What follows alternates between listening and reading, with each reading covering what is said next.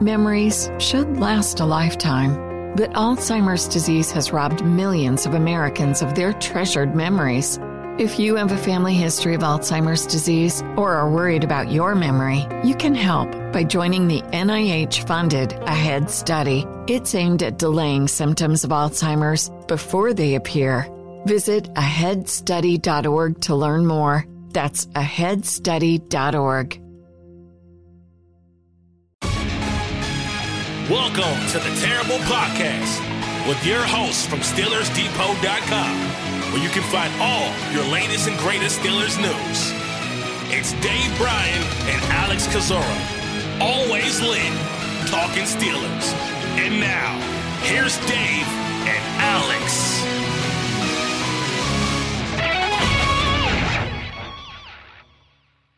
Welcome to the Terrible Podcast, Season 13, Episode 84. He's Dave Bryan. I'm Alex Kozora, SteelersDepot.com. Thanks for being back with us here this Friday. Steelers Nation just about 48 hours away from Super Bowl 57 between the Kansas City Chiefs and the Philadelphia Eagles. Should be a great game this weekend. Dave, how you doing? I'm doing fantastic. I really am. Really excited about this weekend coming up, sitting back, watching the Super Bowl, pouring over some more film of some of these draft prospects that you guys got to and girls got to watch out at the Shrine Bowl and the Senior Bowl, and starting to get kind of knee deep into that portion of the offseason as well, too. I don't know about you, but it feels like it feels like these last couple of weeks have been dragging along. I don't know.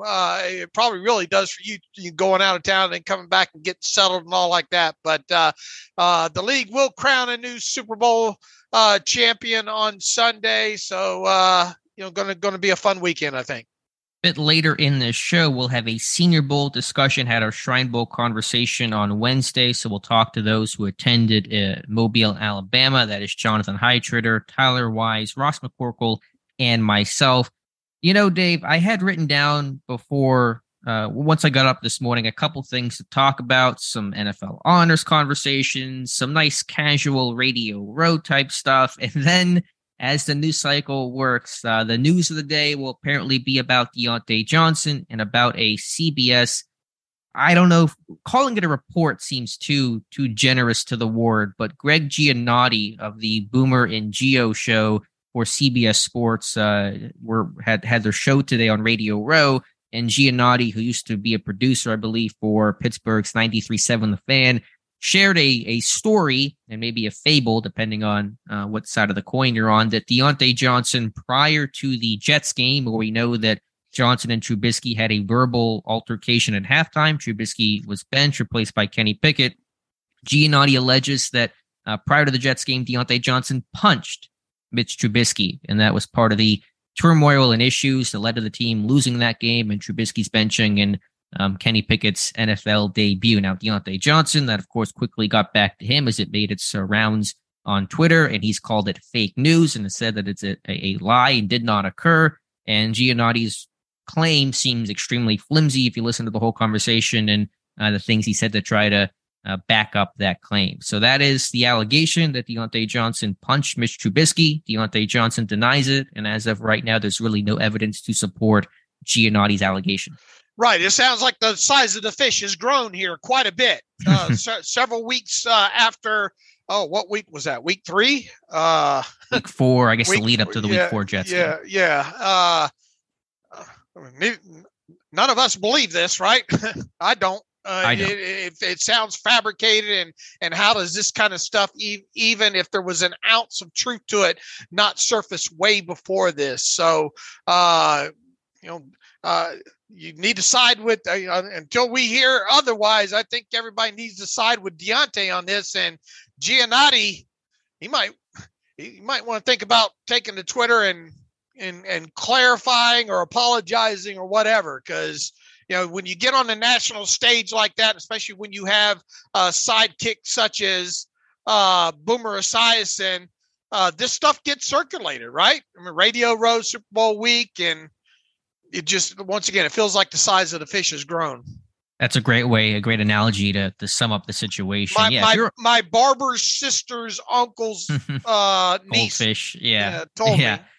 And literally, Giannotti said he just heard it from a buddy. Who that buddy is, that is not the credible thing you want to say when you're on Radio Row with all eyes and ears on you. So obviously, we can't say with certainty that it's not true, but there's no reason to believe that it is true. And some of the other supporting claims that Giannotti made, that this was talked about during week 4, was talked about on the airwaves, that Johnson punched Trubisky. To my knowledge, and I believe you're in agreement here, no one had ever made that claim. Now, there was the altercation, the verbal argument they got into at halftime, but nothing that broached on anything physical. Right. And it's sad that we had to spend time talking about the initial report before we got on, and having to write that kind of stuff up. And once again, good on Deontay. I mean, look, a player though too shouldn't have to spend their whole day monitoring their social media to shoot down stuff like that. But this is a pretty serious allegation here.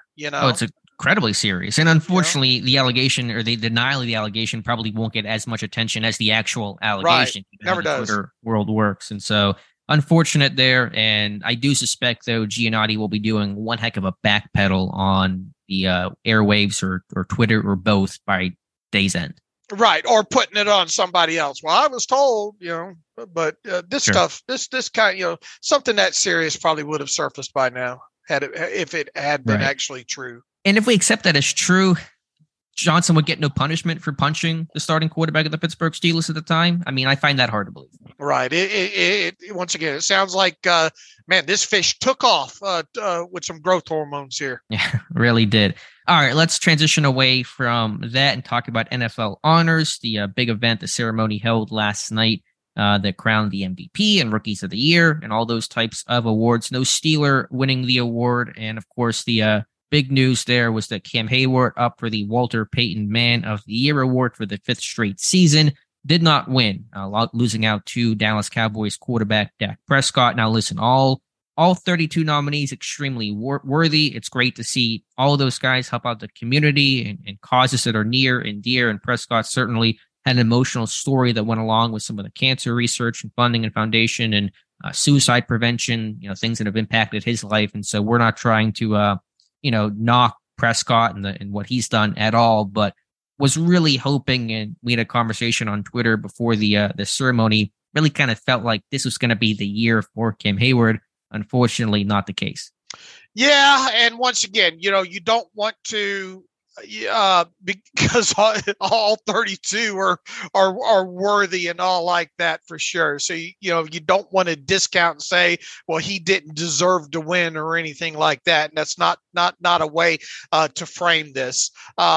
I think you just look at it, especially if you're a fan of the Steelers, you really were hoping that Cameron Hayward, 5th time would be the charm for him. And I got to admit, the way he kind of circulated on Radio Row, and you don't know how much maybe somebody knows ahead of this thing, right? Of who might win, because obviously some have to pre-record some stuff and that like, so I my overall feeling going into last night was, man, I think Cam Hayward's going to finally win this. And I guess from that aspect, having myself think that he was going to win it, it was a bit of a letdown when he didn't. But once again, I thought Dak's speech and everything was absolutely fantastic. And, there's really no losers here, so to speak. And I'm sure Cam Hayward will continue his great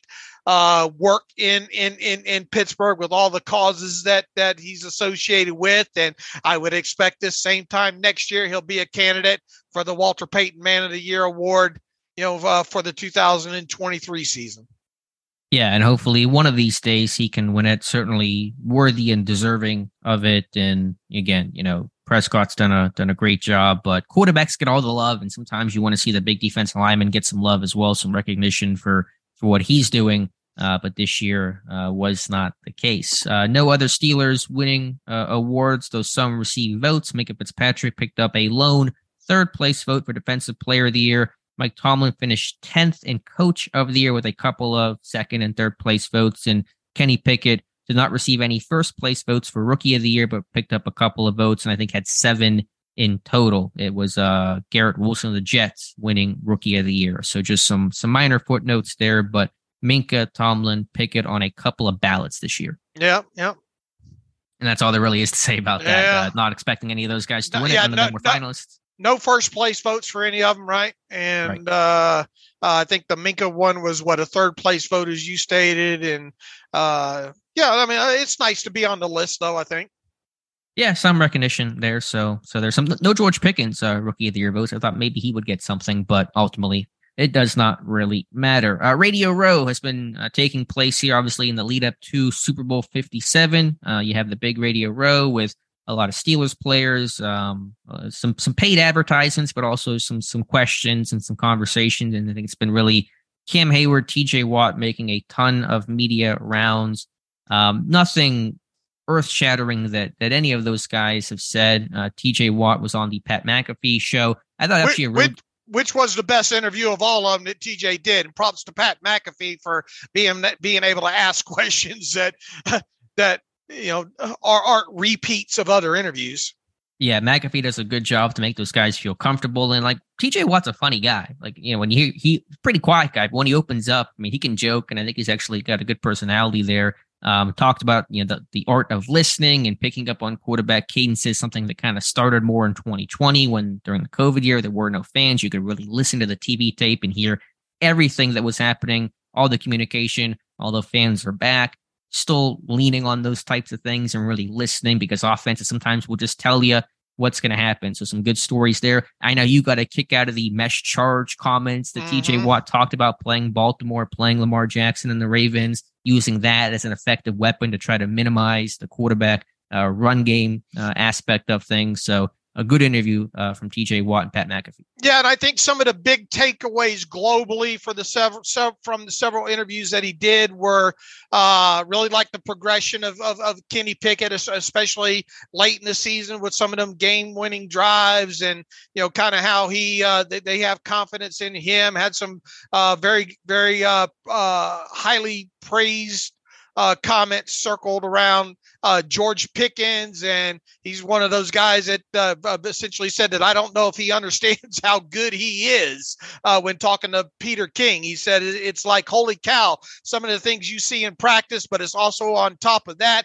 it's the little things like finishing plays, running. He can run for days, TJ Watt said. So, a lot of positives there. And I really enjoyed the listening. And you wrote this up, and, I don't think it's gotten read quite a bit, but it probably should, because it's the kind of stuff that doesn't circulate much out there, especially this time of year, was him talking about, becoming more of a listener. Yeah, and he shared the story, and I was trying to find the clip, because me, anytime somebody mentions a play specifically, I try to go back and find it. And TJ talked about late in the season, lined up against a pair of tight ends, and one said to the other, "Are you going or am I going?" And TJ said, "I guess it's a pass play. I got to change my technique and slide down a little bit." I think I might have found the clip, but it's too hard to say for sure. But little things like that, again, offenses will often tell you what they're going to do sometimes as they try to figure things out on their own. So those are all just the little things that make TJ Watt the player that TJ Watt is. And I think another little minor takeaway coming out of all these interviews and one on Steelers.com and all like that was even after he returned, he was probably never 100% according to him, the rest of the season. And obviously there was that shot.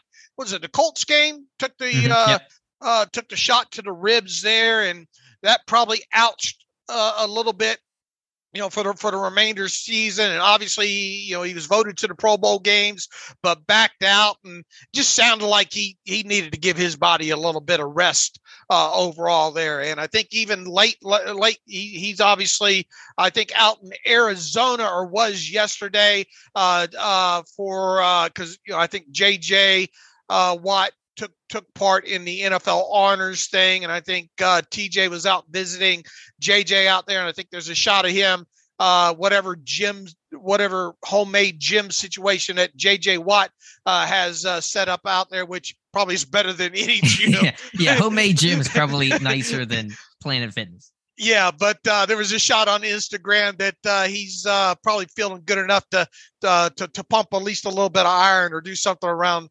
those lines. So good week overall.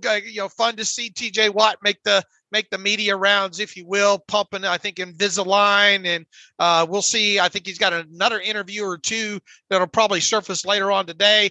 The question I'd ask him, Alex, would be something along the lines of, can you talk a little bit about the development that you saw of DeMarvin Leal during his rookie year? I would set it up like that, and then I'd go for the shot of, so what's kind of the plan with him? I see what you're doing. Moving forward there. Is this guy going to be in the outside linebacker room? I would try to pump a little bit of information out of him, with that direction instead of keep asking him questions about Kenny Pickett, Yeah, I think if I hear one more question about how well Kenny Pickett played and progressed, I'm going to scream because we get it. Kenny Pickett progressed. They're all excited. Don't have to ask the question every single time you talk to the guy. But we'll see if TJ Watt has anything else to say. Cam Hayward has also done the media rounds and had his podcast. Again, nothing that's going to be headline type news. Seems a little disgruntled at the Pro Bowl and then not making it initially. Obviously became a replacement and alternate for Chris Jones, so he does get the actual Pro Bowl nod. But talked about how the claim was that Hayward didn't get sacks and now he's getting sacks and really isn't getting the recognition. And I understand that to a degree, but it's become pretty competitive there with Quinnen Williams and Jeffrey Simmons and Chris Jones. So those guys get sacks too. So I think Cam's being a little extra grumpy about that. Yeah, but he did talk about the goalpost moving and, look, this is. I don't like the goalposts have moved though. How have the goalposts? Well, he's talking about. They talk about I'm not a sack guy. The famous, who was that? Booger McFarland, I think. Sure. It's funny how some of this stuff sticks that really doesn't deserve to. And then, but the other guys have gotten sacks. Like Quinnen got sacks. Simmons got sacks. Jones got sacks. I'm not trying to use it as a comparative. I think he's just trying to use it as how the narrative has been slanted against him. True. Yeah, I think he's been a sack guy and he's been a high pressure guy, and I think Booger McFarland's comments were silly and nonsense at the time. But it's become a really competitive landscape in the AFC. There's some really good interior defensive linemen. Okay, yeah, I agree. And I mean, look, you could have still made a strong argument though that Cam should have been on that original selection. Oh yeah, definitely. But glad he at least still got the alternate nod, and that's going to be important for him in the Hall of Fame. Should mention the Hall of Fame, by the way. There were obviously no Steelers as finalists. Hines Ward, James Harrison semi-finalists. Obviously did not make the finalist list there, but who all got in? Joe Thomas and Zach Thomas. Really defensive heavy class with Rondé Barber, Ken Riley getting in. Who else got in that I'm blanking on right now? DeMarcus Ware. That was good to see him. Coryell. Yeah, Don Coryell. I've been waiting for that one for a long time, so I was really ecstatic to see that one happen. I guess if you're kind of Joe Klecko. If you're angling from a Steelers perspective, the fact that no wide receivers got in, no Andre Johnson, no Torrey Holt, no Reggie Wayne, is not going to boost the already seemingly long odds that Hines Ward has to try to get into this thing. As you said, Dave, last night on Twitter, the logjam at receiver continues. Yeah, I think that's one of the biggest takeaways here overall is that none of these wide receivers got in this, so the logs stay in place, and that filtering that on down, that's going to continue to impact Hines Ward until some of those logs do get moved off of the pile. So. That is one of the biggest takeaways. A couple of Jets in there, and Darrelle Revis, obviously a Pittsburgh product, Aliquippa and all like that. And with Joe Klecko in there, I think the assumption here is that the Jets will be playing in the Pro Bowl game. I mean, Pro Football Hall of Fame game this year, and it'll be interesting. There's a couple of Cowboys in there. Could we see? But it doesn't seem. When does it seem like the Cowboys played against Pittsburgh 2 years ago? Right. So it's going to be interesting to see who they choose as a if indeed that's the case there. But boy, Klecko, that goes back to my younger days there, and obviously Don Coryell and Chuck Howley, I think, was a little bit before my time. I remember watching Ken Riley play a little bit. Obviously, remember Zach Thomas and Joe Thomas and DeMarcus Ware and all, and obviously Rondé Barber in Tampa Bay. Mike Tomlin was the defensive backs coach there for several years. So a couple of those guys from that great defense are now in the Pro Football Hall of Fame as well. Yeah. The thing with Ward is, just to go back to that briefly, because the next 2 years of receiver class, like first-time eligible receivers, is not very strong. I think next year the top first-time eligible receivers, like Brandon Marshall, who obviously is not going to come anywhere close to the Hall of Fame. And so hypothetically, theoretically, if a receiver got in this year, a receiver gets in next year, maybe by 2025, Ward would kind of have that path clear up a little bit. But because there were no receivers getting in this year, and ostensibly there's at least 3 guys ahead of Ward right now, it's going to be a tough path. And for James Harrison, where DeMarcus Ware got in, but Freeney and who was the other? Jared Allen did not get in. And then Julius Peppers gets added next year. That's going to really muddy the waters for James Harrison's chances. Right. And as we've said a few times, I think Ben Roethlisberger might be the next guy in, right? From the Steelers. Yeah, maybe Pouncey, but Pouncey's not going to be a first ballot guy, I don't think. If he gets in, it's gonna be a wait. So yeah, I'm with you on Ben being the next guy getting in. All right. Anything else from Cam Hayward? Did talk about how underrated of a player Cam Sutton is, and so some Cam to Cam love there, and certainly true, the versatility that Sutton has, and just had a really good year. And now it's a matter of if the Steelers will pay him and how much. I agree. It really feels like and it has been the case, really since closing out the season, that Cam Sutton was going to be the high priority one. And some of the things that, at this point, it would be really surprising, I think, if they don't get Cam Sutton re-signed, and more than likely before March 15th. And just, again, that number, I still struggle with that some. I'm a big Cam Sutton fan. I've loved his progression. I was a fan of him coming out of Tennessee. What number are you trying? If you had to put one number on him, what would it be? What did I say? Around 13 million, right around in there. And it is difficult to gauge because of the guys that we talked about at the top of the soon to be unrestricted free agent cornerback class. I think globally you have to consider Cam Sutton as being in the top 3 of those guys. And we know sometimes the outside market gets inflated because of the supply and demand. How in a vacuum, I think his value's less than that. If only Pittsburgh had the rights to resign him, but I think outside of that, his market value might be a little bit higher. And that's what makes it, it's really the case, I think, annually when it comes to some of these guys. But once again, you look at the group, on over the cap of the highest paid cornerbacks, there becomes a threshold that I think that the Steelers probably need to meet to keep him. And I think that number is definitely over 10 million. Mm-hmm, and I really think the fair amount for both sides might be around 13 million or so.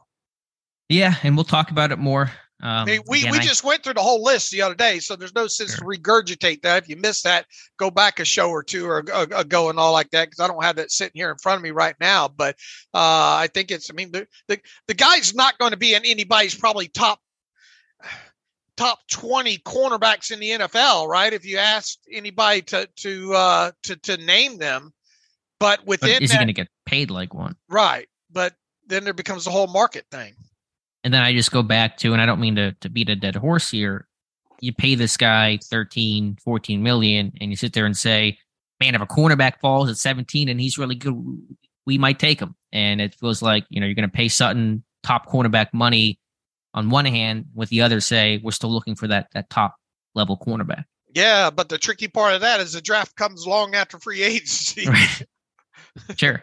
No, I understand. But anyway, more conversations we'll have later on in the off season. All right, Dave, let's take a pause here and have our Senior Bowl discussion with Jonathan Heitritter, Tyler Wise, and Ross McCorkle to get their thoughts on everything that happened at last week's Senior Bowl. We'll take a pause and come back. It's Ram season, which means it's time to serve with Ram 1500, Ram 3500, and Ram TRX. Hurry in now for great deals on the trucks that are built to serve. Right now during Ram season, get 10% below MSRP on the purchase of a 2023 Ram 1500 Laramie. Not compatible with lease offers or with any other consumer incentive offers.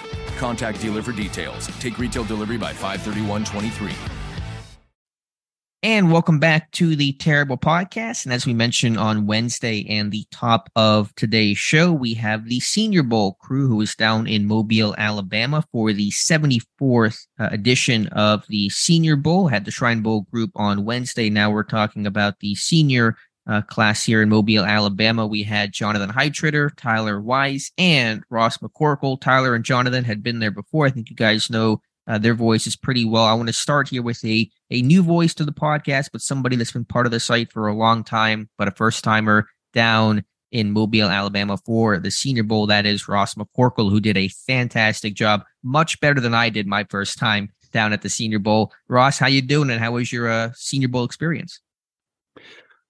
Yeah, thank you guys for having me. I honestly couldn't have had a better first experience. I'd like to say that I think I was set up for success being down there with three guys who have been obviously down there before, three guys who are great at what they do. So definitely eased the transition for me into that. But yeah, overall, just a wonderful experience, getting to see a lot of those names that I scouted prior to that and some of the people I'd done draft profiles on going down there.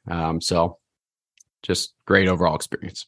Yeah, you guys did a fantastic job. Jonathan, how are you? You have your wallet still, right? There was a crisis for about 24 hours down there where you thought your wallet was gone, and I had no idea how you were getting home, but you're home safe and sound?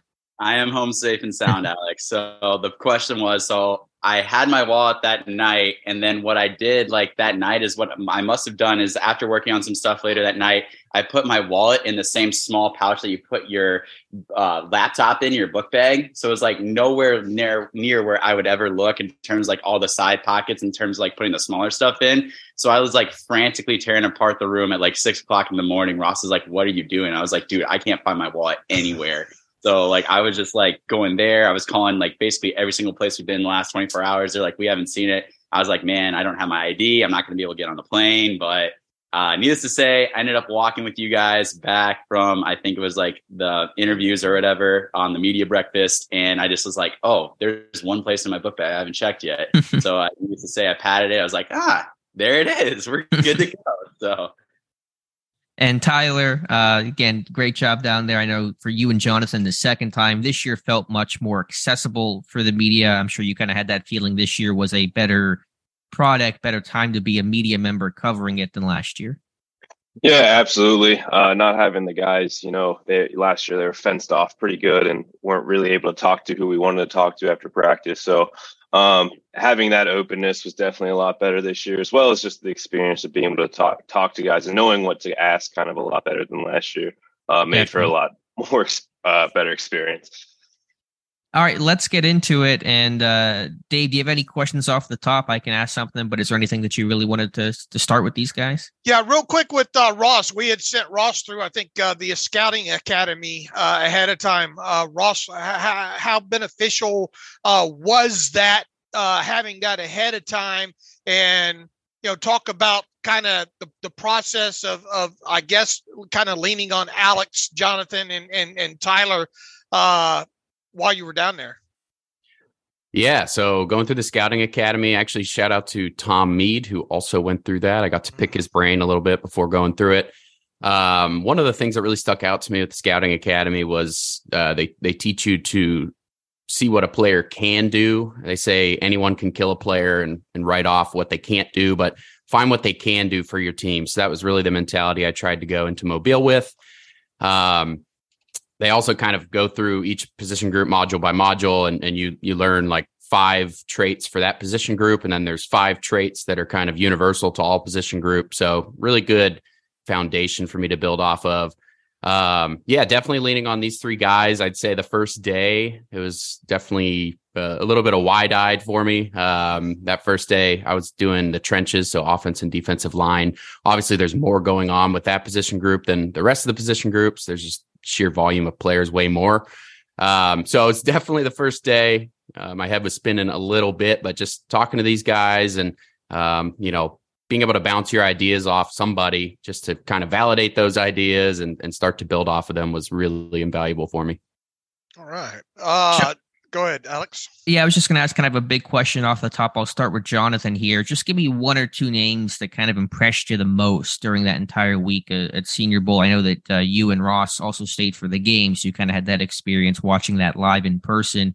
Just one or two names, from the entire week that kind of, stood out to you above the rest. A couple guys that stood out to me personally. So I did a lot of research and a lot of studying on Minnesota center John Michael Schmitz during this year. During my my players to scout and look for before Saturday games, and also players that impressed, and just keeping up throughout the entire college season. And then being able to see him in person, he came in just a little bit undersized compared to what he was listed at 6'4", 320. He was on the Minnesota side. He was 6'3.5", about 308 pounds. So it's the size was a little bit less than what you were expecting. But at the same time, he was as advertised. He played with that nasty mean streak that you wanted to see in the run game. You and Dave talked about earlier in the previous podcast about him getting out on a screen and actually destroying Mapu on a screen pass. You just saw that nastiness, being able to combo off with the guard up to the second level. And he also represented himself really well in one-on-ones in terms of pass protection, being able to drop anchor, being able to sit in against the rush. So, he's a guy that definitely I think is probably center one in this class. But the question is okay, he's played center, but he also I think he played a little bit of tackle and guard in high school. So again, it's okay, is this guy strictly center only, or does he have the opportunity based off of the movement that we've seen him, the strength that he plays with? Can he kick outside a little bit to guard and be more of a center guard type of player? So that's a question that I'll ask him again when I see him at the combine, what are teams talking to you about? He said a little bit, I'll post an interview later about how he was talking about he'll do whatever, simple, he'll do whatever teams ask him to do. But I'm very interested in him. And then obviously a guy that really stood out to me was, it's pretty obvious, Keanu Benton, the defensive lineman from Wisconsin. He kind of came in first day, really tore it up. You just saw his athleticism at that size that he has and just having those measurables. And just the way that he was able to win with quickness off the snap and being able to utilize his hands as a pass rusher, as well as being able to play some stout run defense. There's plays here and there where other offensive linemen got the better of him just because he kind of was segmented in his movement. But again, he's still learning how to become a full-time pass rusher, being more of a nose tackle type at Wisconsin. So just that body type and just that athleticism at that size really stood out to me.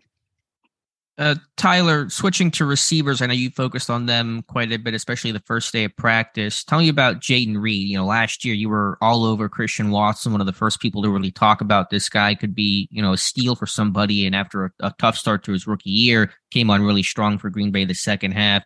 Tell me about Reed and maybe other receivers that stuck out to you. Yeah, absolutely. So, Jayden Reed was the guy. Before we went down there, I was going through the roster and really wanted to try to find that, Christian Watson this year. And Jayden Reed pretty much proved me right, I think, from day one. He's really he's probably one of the best nuanced route runners in the class, just very a veteran guy in that way. He's played for 4 years in college. Originally was from Western Michigan, and it really shined there, and then transferred to Michigan State to join his high school quarterback, Peyton Thorne. So it's an interesting story too. But yeah, he showed everything that I was really expecting from him in terms of his route running.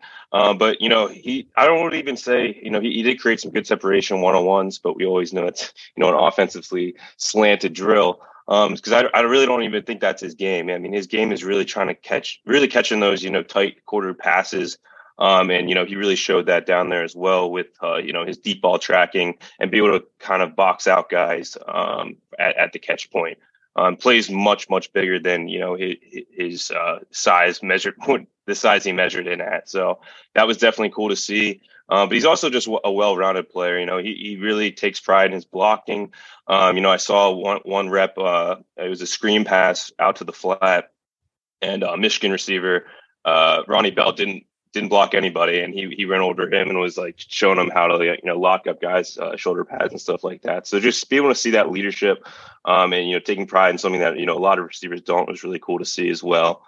I got to speak to him a little bit too. Really just kind of seemed obviously we're only talking to them for a little bit, But at the same time, really kind of seemed like a really kind of salt of the earth human, just the way he carries himself, and is really just kind of dedicated to just perfecting his craft. So really kind of proved everything, got some good confirmation bias down there, if nothing else, with Jayden Reed. But other guys that really stuck out to me, obviously Michael Wilson was a big grower down there, I guess you could say. Really just kind of really showed his, release ability off the line. And he really caught everything, I think, around him. Didn't see him drop anything, and then he got to shine in this actual Senior Bowl game as well. The real issue with him is just injuries.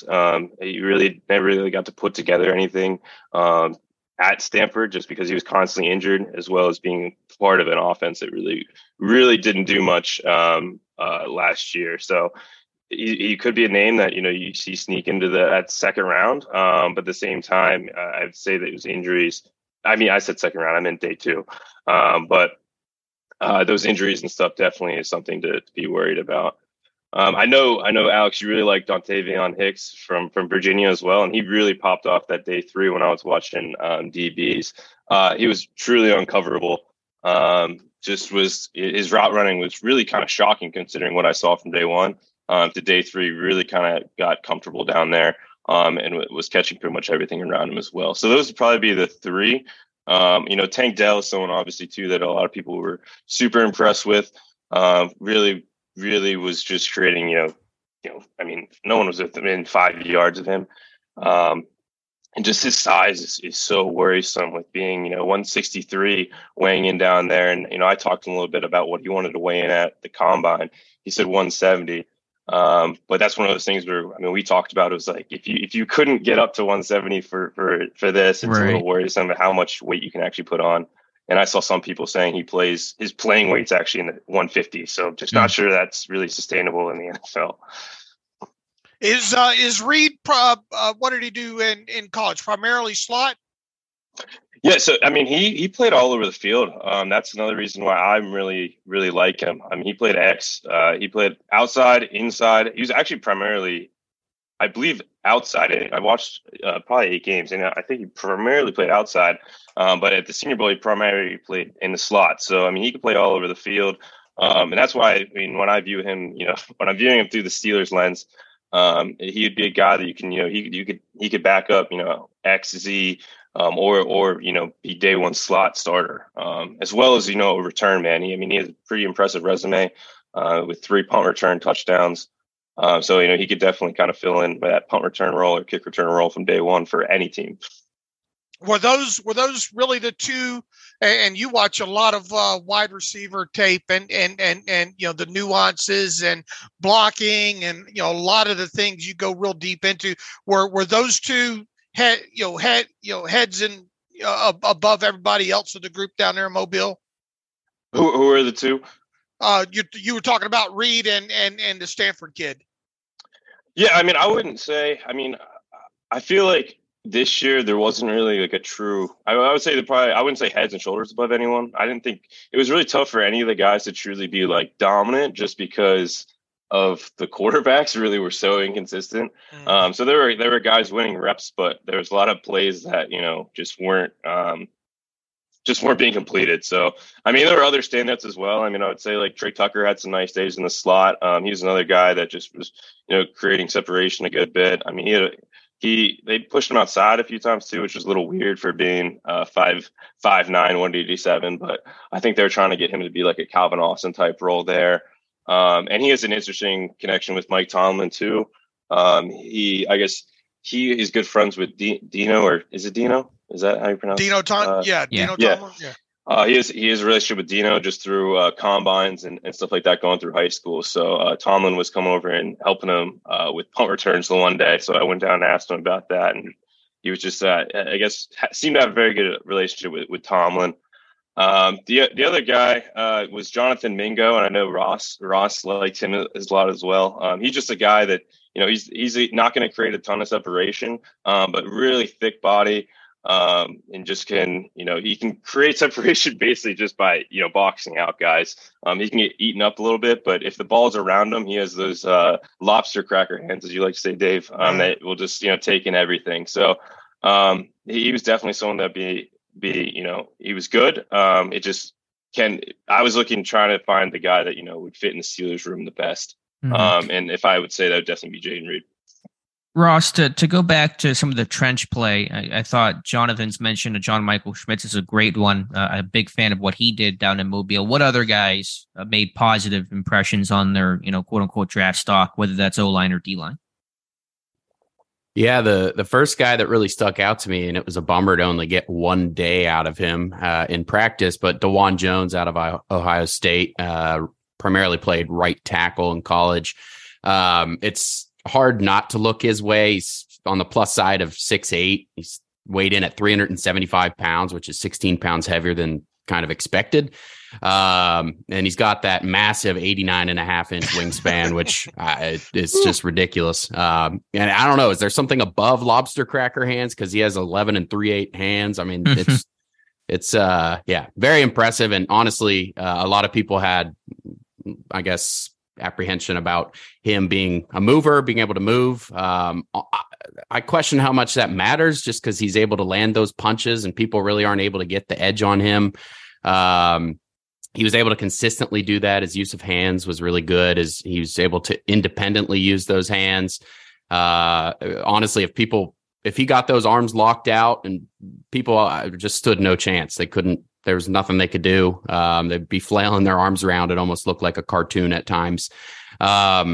One matchup with him I was really looking forward to seeing was him versus Isaiah Foskey, one of the better edge rushers invited down to Mobile. The one rep that I got to see was exactly everything I saw with DeJuan Jones on tape. He hit him with the snatch and trap, planted Foskey directly on his face. So that was a good confirmation of everything that I'd watched on tape.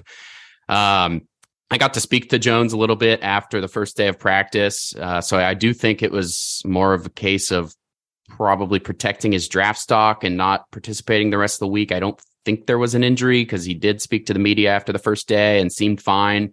He did mention I think he's dropped 2 or 3% body fat, which it's hard to envision how much he possibly weighed earlier on, but his goal weight's to get back down to 360. So if he can get to that, I think his draft stock will definitely be skyrocketing up. Another guy that stood out to me, Zach Pickens. I think he ended up winning the American team's defensive line practice player of the week. I think that's voted on by the offensive line group for the American team. So he definitely had a good day. And that first day I watched him, every time he'd touch an offensive lineman, it seemed like they'd be blown back 2 or 3 yards. He's able to generate a lot of power off the snap. He played, I think, all across the defensive line at South Carolina. He ended up with 7.5 sacks, over 120 tackles through 4 years. He also, his last year, started batting a lot of passes down at the line of scrimmage. I think he had 4 or 5 of those. And I think in the Senior Bowl game itself, he ended up with a quarterback hit and a few tackles. So I was really impressed by him. And it did look like Mike Tomlin showed interest in both of those two guys, at least on the first day of practice.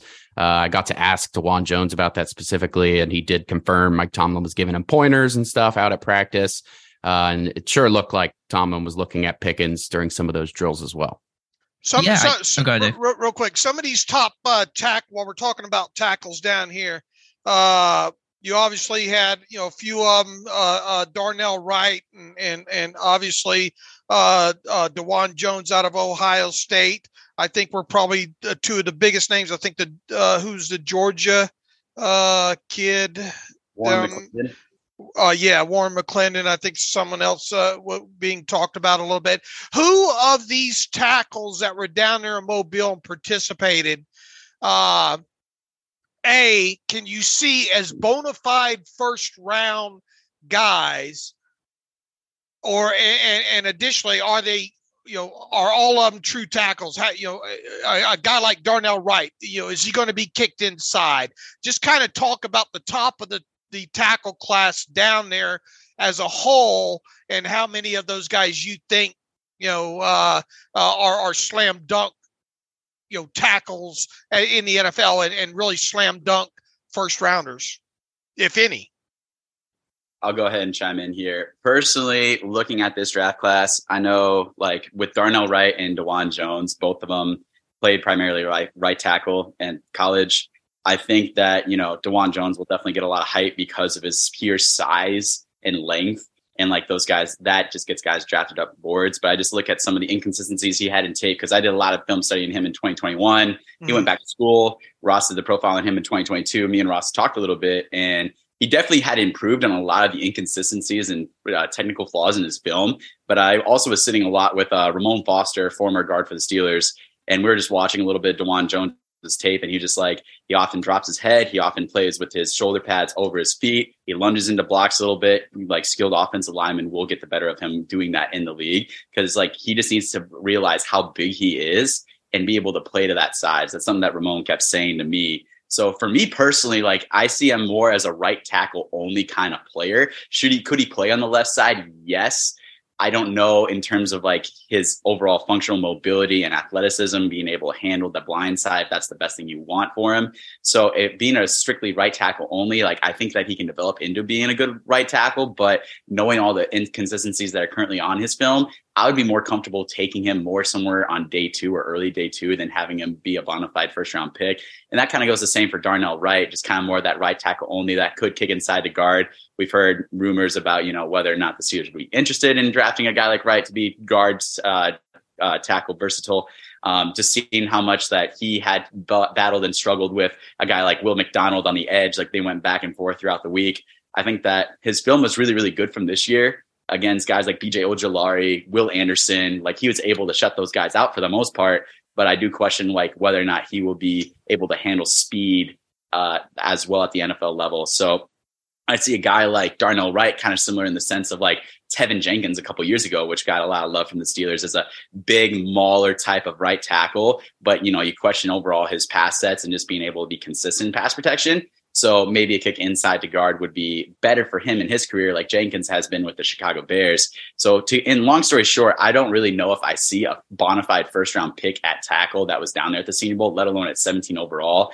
Obviously, you have guys like, Peter Skoronski. You have guys like, Paris Johnson Jr., and then also Broderick Jones, who will be more in that first round conversation as well too. But just from the guys that were down there, I would say they're probably more early to mid day 2 options. Going to throw in Jalen Duncan, Blake Freeland, Cody Mott, guys like that as well too.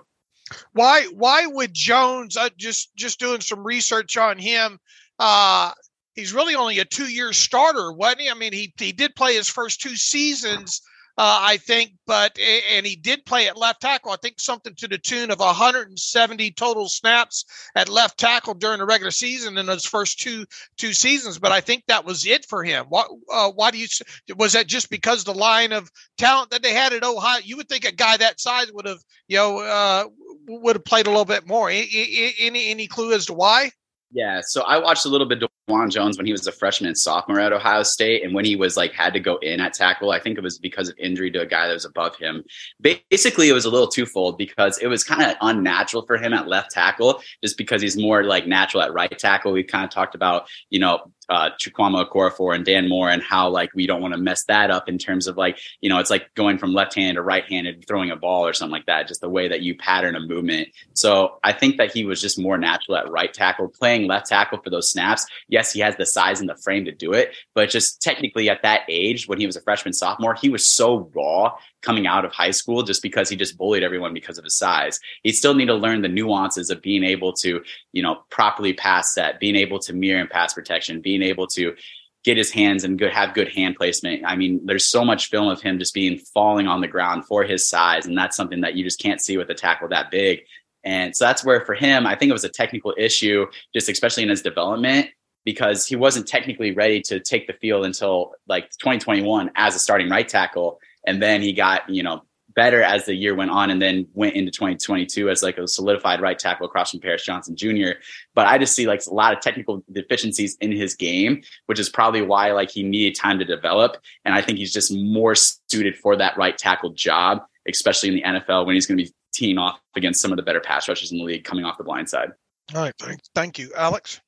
Tyler, tell me about some of the DBs there. I thought it's a really strong cornerback class in particular, not only at the Senior Bowl, but just in general. A lot of underclassmen, guys that are seniors that did not attend the Senior Bowl that will be first-round picks in April. But tell me about the guys that were there. I know that Caillou Blue Kelly from Stanford in particular really had your attention.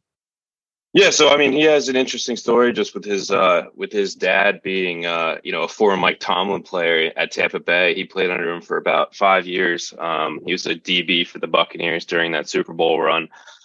So very, that's obviously a really interesting connection with Tomlin, but that was really the only thing I knew about him going down, to be honest.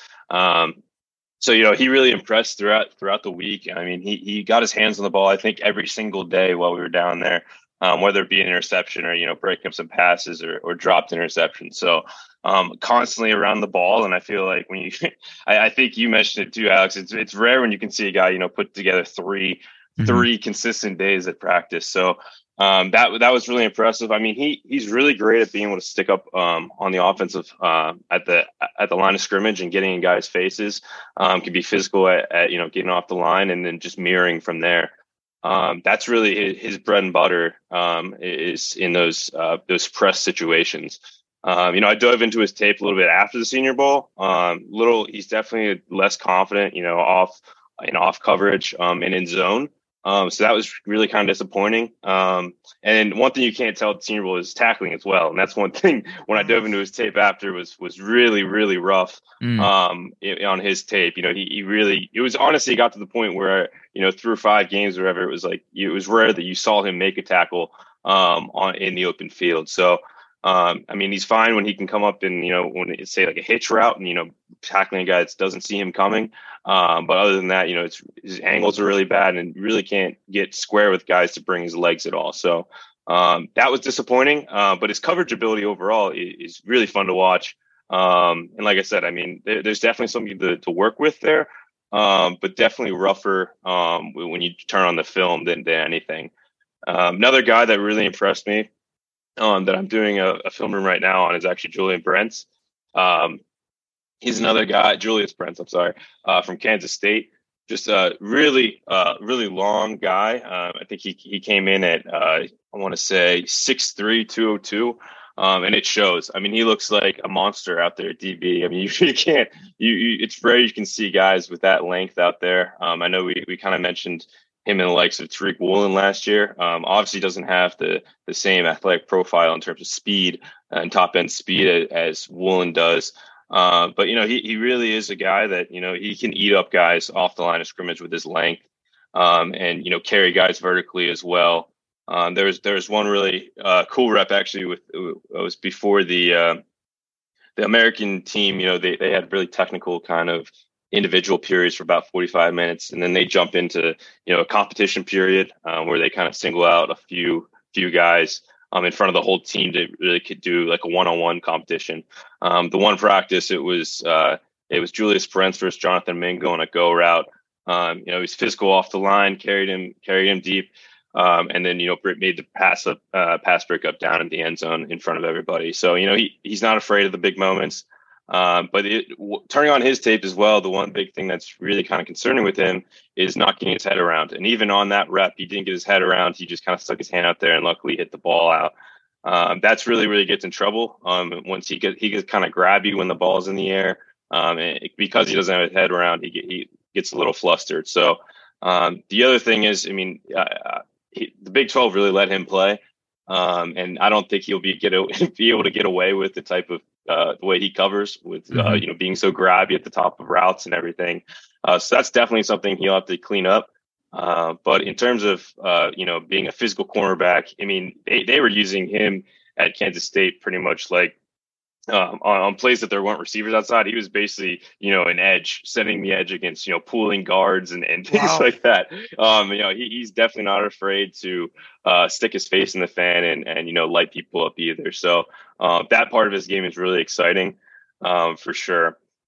Another guy. Can you real quickly expand on, you talk about Blue Kelly and his zone, the zone coverage things that strike you on film, and then how is he when it comes to kind of setting the edge and getting things turned back inside does he shy away from that contact on the edge against the run and trying to turn things back in?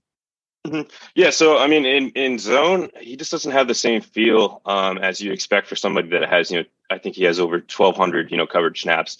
There's not something that, he doesn't really, drop into zones that are like, he actually kind of creeps down more so than, seeps back and tries to bait guys. He creeps down towards line of scrimmage, especially when there's guys in the flat, and leaves zone holes in the zone behind him. He did it once in the Senior Bowl game, actually, it was a curl flat concept. He's creeping down on the curl and leaves the curl wide open. And there were a few instances on tape they did the same thing. Another thing is he loses contact with vertical guys when he's in, like, say, cover three zone. He really kind of gets nosy with his eyes, with, underneath routes. If you think about, like, a flood concept where you got, a 12-yard out, he really kind of gets nosy with the out and loses his vertical responsibility. Saw that a few times in Mobile as well on tape. There's one instance that I have in my profile of him that it was a fourth and 19, I believe, with under 10 seconds left against Arizona State. And it was that exact concept. It was a flood concept. He got nosy and left the guy wide open. The receiver made a crazy one-handed catch over top of him. Luckily, his foot was out of bounds, so it was, turnover on downs. But, very easy could have lost the game there for them because of that. So it's definitely something worrisome for a guy that's been, 4-year starter essentially for Stanford. It's kind of curious when those things are going to get ironed out. In terms of his run support, he's really not. I mean, it's weird because he's so physical, like off the line, and he can be all over a receiver, but it just doesn't translate to the run support at all. It really didn't see him throwing his body around much at all. I will say he didn't have the same type of reps or opportunities that Brent's did in terms of being around the line of scrimmage and being able to take on pulling guards and stuff. But he's definitely more so a guy that's going to try to keep contained, funnel things back into your safety filling the alley, or linebacker filling the alley. That's really more his game than really trying to go up and make any plays. There were times where he took an aggressive outside angle just so he didn't have to make contact with guys. So that's kind of his game. Is a little disappointing. So like I said, especially with how physical he was, thought he was, but just didn't carry over to the run game at all. Ross, tell me about the off-ball linebackers down there in Mobile. No first-round picks, but I thought a really solid group of guys overall that did participate in some combine snubs, to be honest. But Ross, give me your evaluation of the inside linebackers. Yeah, one guy that really stood out to me, at least in terms of the physicality, especially, there really weren't that many off-ball linebackers that showed the physicality, so it was a breath of fresh air when you saw Aubrey Miller out of Jackson State, meeting guys in the hole, providing big pops. He's not really a guy that can cover all that well from what I saw, but the physicality stood out. Even in the Senior Bowl game itself, pretty much any time he's making contact, things are going, forward for him. He doesn't often get pushed back in those situations. Servassier Dennis out of Pitt, that was somebody that stood out to me. I watched the off-ball linebackers on the third day. Unfortunately, a lot of those off-ball linebackers were not participating on the third day, so I had a very limited group to look at. But Servassier Dennis, he has that athleticism. He's a little light in the pants. He's 6 foot, just a hair over 6 foot. He's 218. So it's a little bit hard to evaluate the tackling in practice, and they're not doing full contact and stuff. So he puts himself in position to make the tackle. It's hard to really say if he would actually finish the tackle. But he impressed me in coverage too. He was able to intercept a couple balls in some of those running back on linebacker drills out of the backfield there. Another guy, Deion Henley out of Washington State, kind of similar, but more so the almost safety type and Servassier Dennis. So Deion Henley, trying to think like Terrence Garvin, maybe like I'm not a small linebacker, I'm a big safety type of situation. What's his projection on where he might go? I know it's super early, but is there a feeling on, is he a day 2 type of guy? Yeah, honestly, I haven't watched his tape yet enough to have like a solid readout on that. I'm sure somebody else here may have a better idea. Jonathan, do you have an idea where he's projected? I'm starting to work on Henley's tape right now, and he was a guy that was looking more around that 4th, 5th round range, but just that pure speed, that coverage ability, like having played wide receiver, being able to go from wide receiver defense back to linebacker, and just the bump in production he has, and just that ability to move sideline to sideline, as well as that coverage ability that honestly is probably one of the best coverage linebackers in this class. I think that he will land squarely somewhere on day 2. I would say probably more that 3rd round range. Again, it's just like, pick your flavor. Do you want a guy that's more of a run stuffer, kind of like Jack Campbell from Iowa? Do you want a guy that's more like coverage oriented, like Deion Henley? Like, I mean, you look at the guy, like he's wrapped up like a Greek god, just so he's showing off his 6-pack.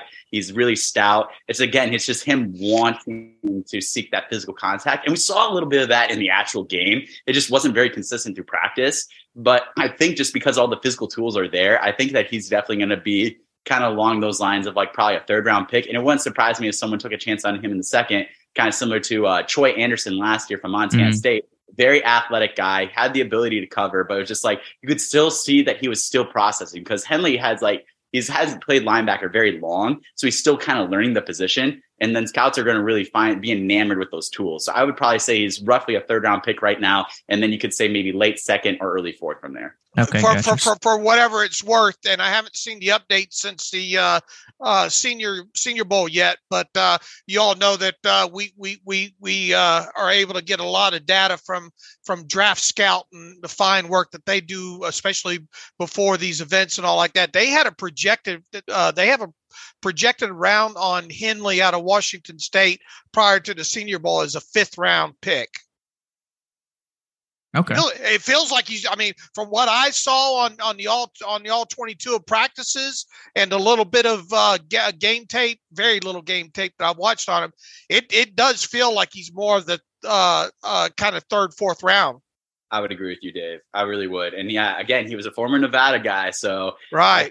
Yeah, but he just had his production blow up this year just because he was like the captain of the defense. I actually had an interview with him. I'll try and get that here on Steelers Depot here shortly. But he was just talking about how he wanted to make an impact with Washington State, even only being a 1-year guy, and how he wanted to be known as that leader of the defense. He wanted to be the signal caller. He wants to be the green dot guy.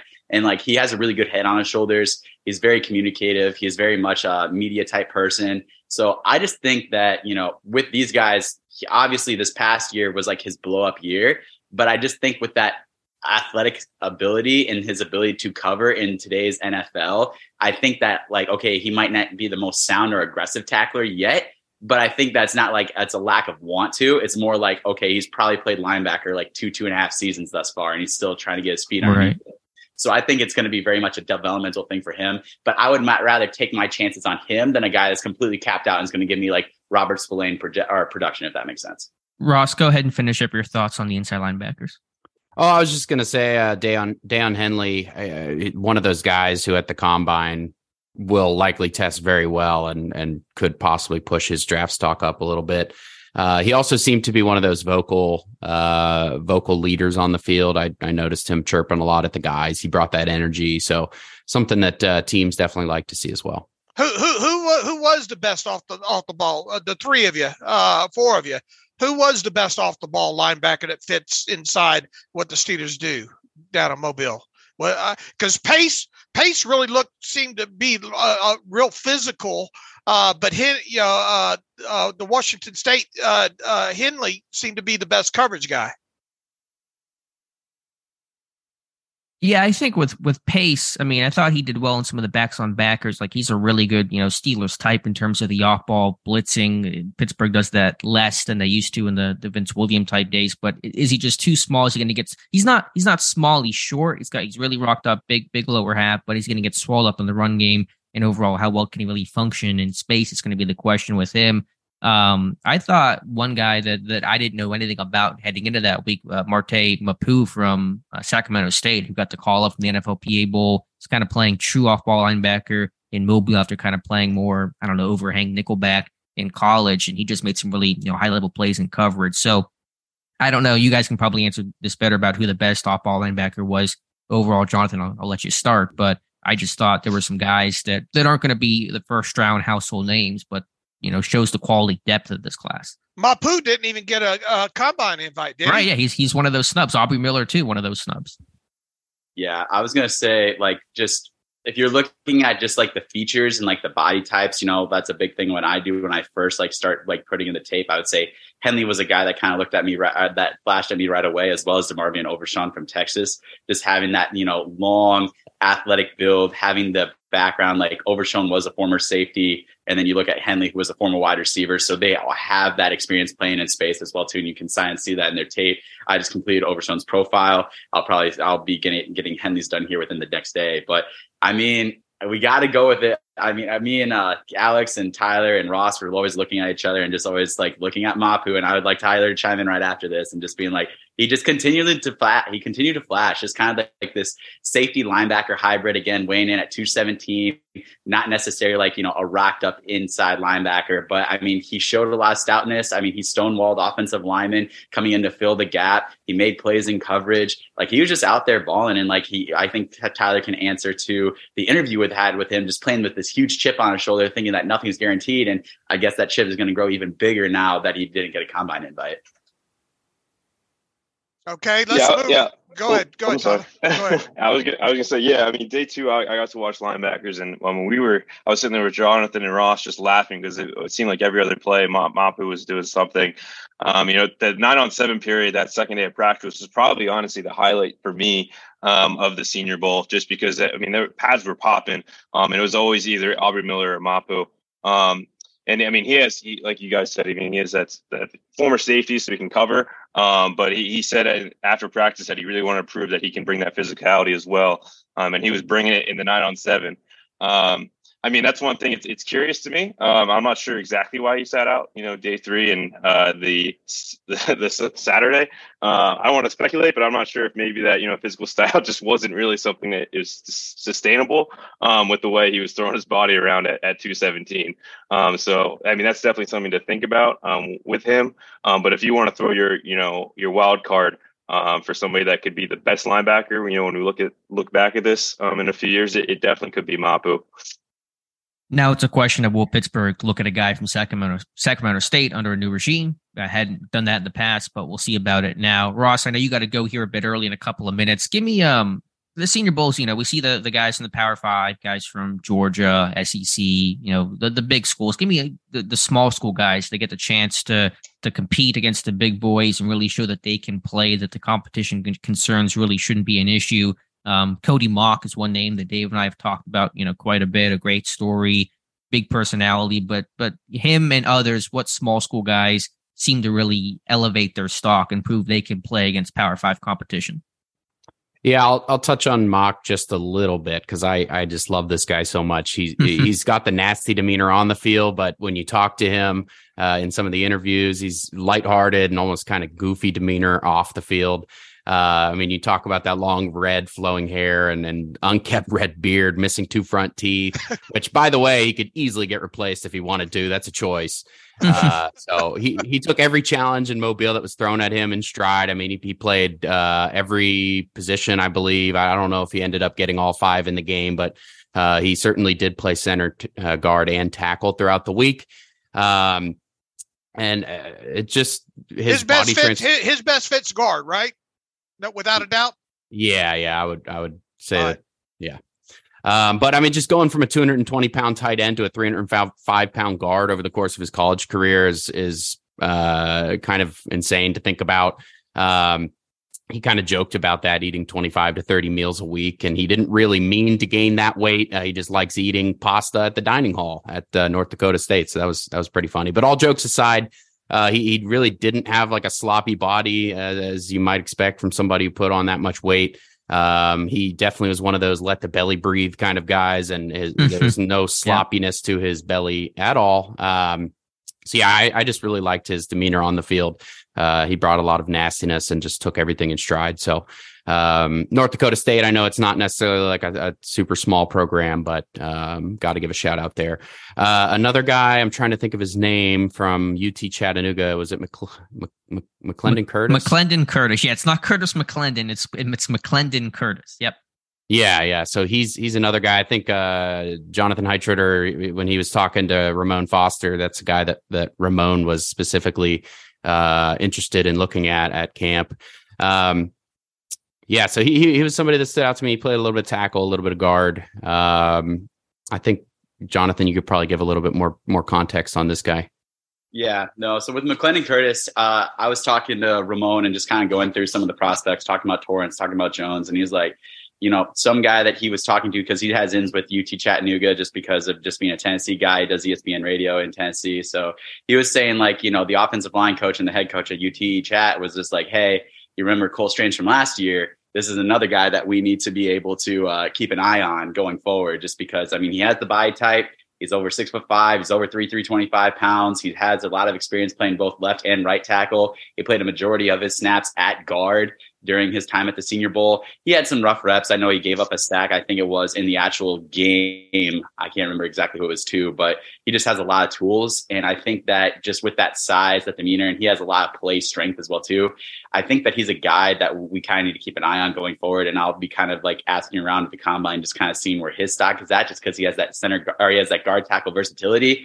And it's just one of those things where the offensive line coach at the UT Chat was telling Ramon, it's like, hey, you remember how fast like Strange rose up boards last year? Because like Strange looked good last year at the Senior Bowl. I wouldn't say looked exceptional by any means. So, but he just made himself a lot better through the pre-draft process. And I think Curtis, just with the measurables that he has and the experience, I think he started like anywhere from like 35 to 40 games at either tackle spot in college and is more of a projection inside. I think it's the guy that to really keep his eye on, just because you don't see those guys with that size, that experience, being able to move inside and play that well. Tyler, any small school guys that we hadn't mentioned that stuck out to you? I know we've already mentioned a couple, but anybody else? Yeah, so Isaiah Land from Florida A&M was somebody that was really kind of fun to watch, just because of day 3 when the American team didn't have any linebackers left. We were kind of curious if they'd be able to play with anybody. He was, he's originally an edge, kind of a tweener type body type, but they moved him to off ball and really didn't do poorly. He even had a few stops in the Senior Bowl game, actually, and then also had a sack later in the game too, beating the BYU tackle off the edge. So definitely a guy that, he's proven that he can, have that position versatility, which is obviously also important for guys that are likely going to be on the back end of the roster, especially coming from a small school as well. So I'm not sure. Maybe you can speak more to his character, because I know you had a good interview with him.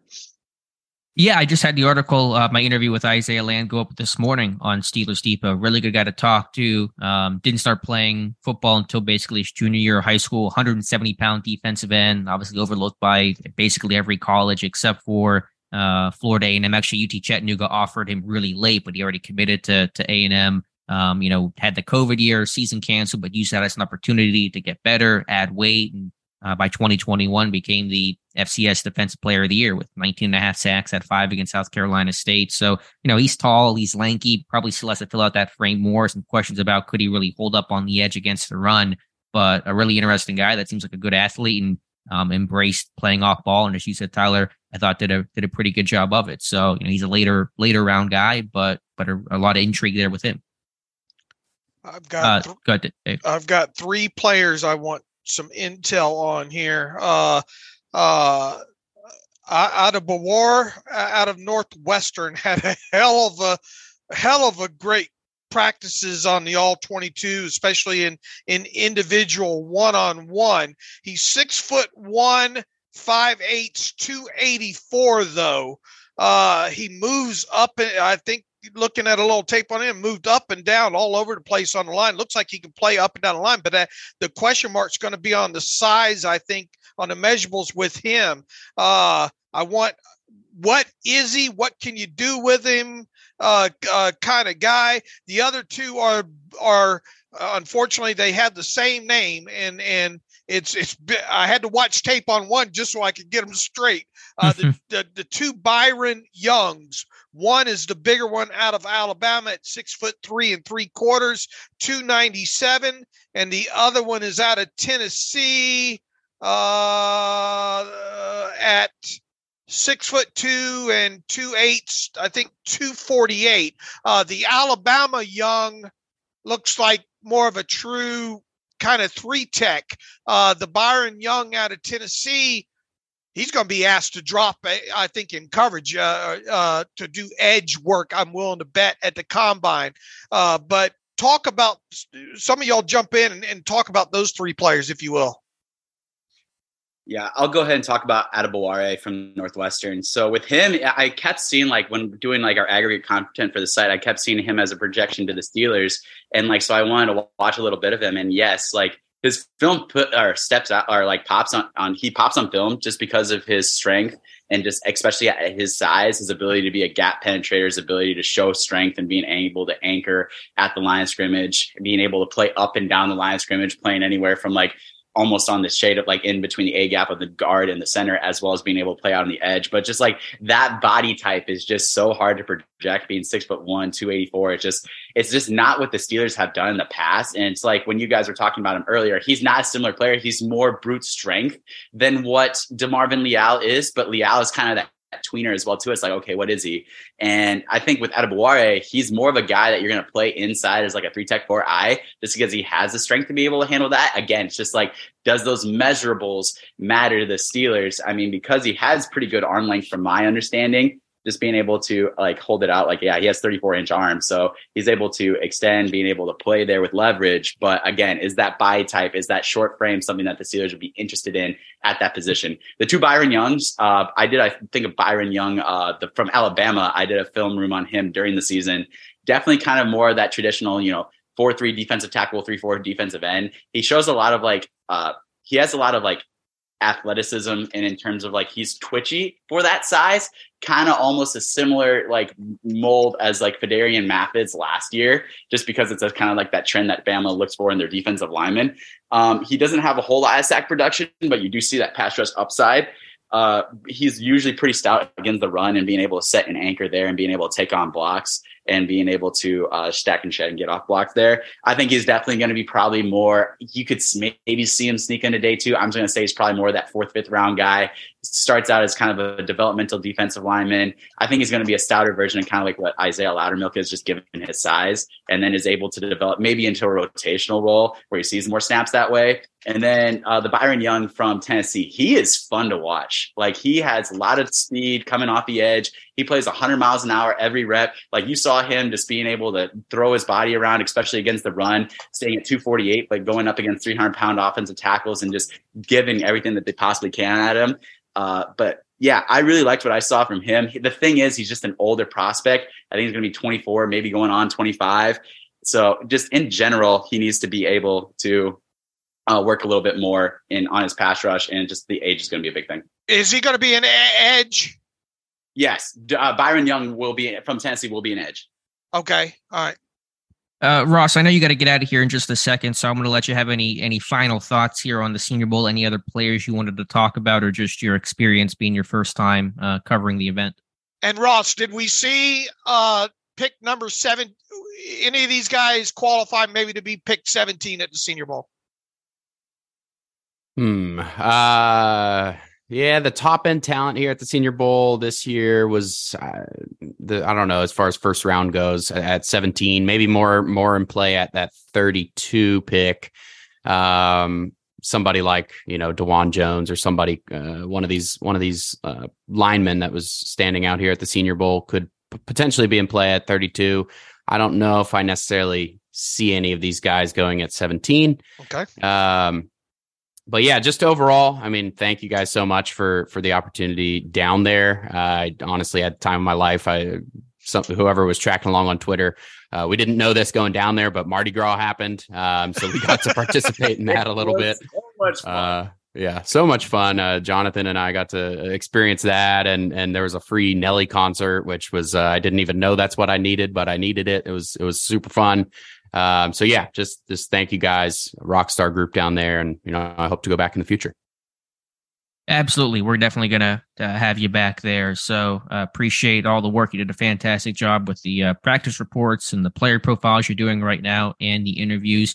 Kind of wrapping things up here. Generally wanted to go just about an hour, recapping the Senior Bowl. Really good conversation. Tyler, any final thoughts? Any other players you wanted to mention? How about something on Sidney Brown from Illinois? I think that's a guy that you and I liked and watched and was really competitive in some of those 1v1s, even against tight ends that tower over him. That's a guy that I thought was consistently good throughout the week. And real quick, Alex, and before maybe we lose Ross, I don't know if he dropped off yet or not. Yeah, I think he did. Okay. As you guys answer these questions here to close out, 3 guys, and I did this with the Shrine Bowl group. Name me 3 guys that you could really see the Steelers drafting that you watched at the Senior Bowl.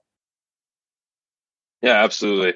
And Alex, I mean, you read my mind with Sidney Brown. That's exactly who I was thinking of talking about. So, yeah, I mean, he's a really intriguing player. I mean, he's a playmaker. I believe he has like 6 interceptions last year, which was second in the nation. Interesting story too. I mean, he came down here with his twin brother, Chase Brown's a running back here for the national team as well, from Canada. Just really overall, speaking to him too, just really, into the game type of guy. You can tell he definitely bangs the tape, and it really just kind of is constantly kind of critiquing himself. Overall, I mean, you spoke to it. His coverage ability was definitely flashing. He was all over the field day 3. There were numerous breakups where he was playing through guys' hands. He's only 5'10", 213, but at the same time, he was covering, 6'5", 6'6" tight ends and not having any issue with them. Just because he was so well being patient with the ball in the air, not panicking, and then just playing through their hands to, break the ball loose towards the end of the rep. So that was really impressive, as well as, he made some diving breakups as well across the middle of the field against them too. So, really, a guy that, Illinois is kind of becoming that, DBU type territory here with Witherspoon. Kirby Joseph was down at Senior Bowl last year, really impressed and had a good year with the Lions as well. So adding Sidney Brown to that group. And there was another Illinois DB that impressed down here too. Was it Jartavius?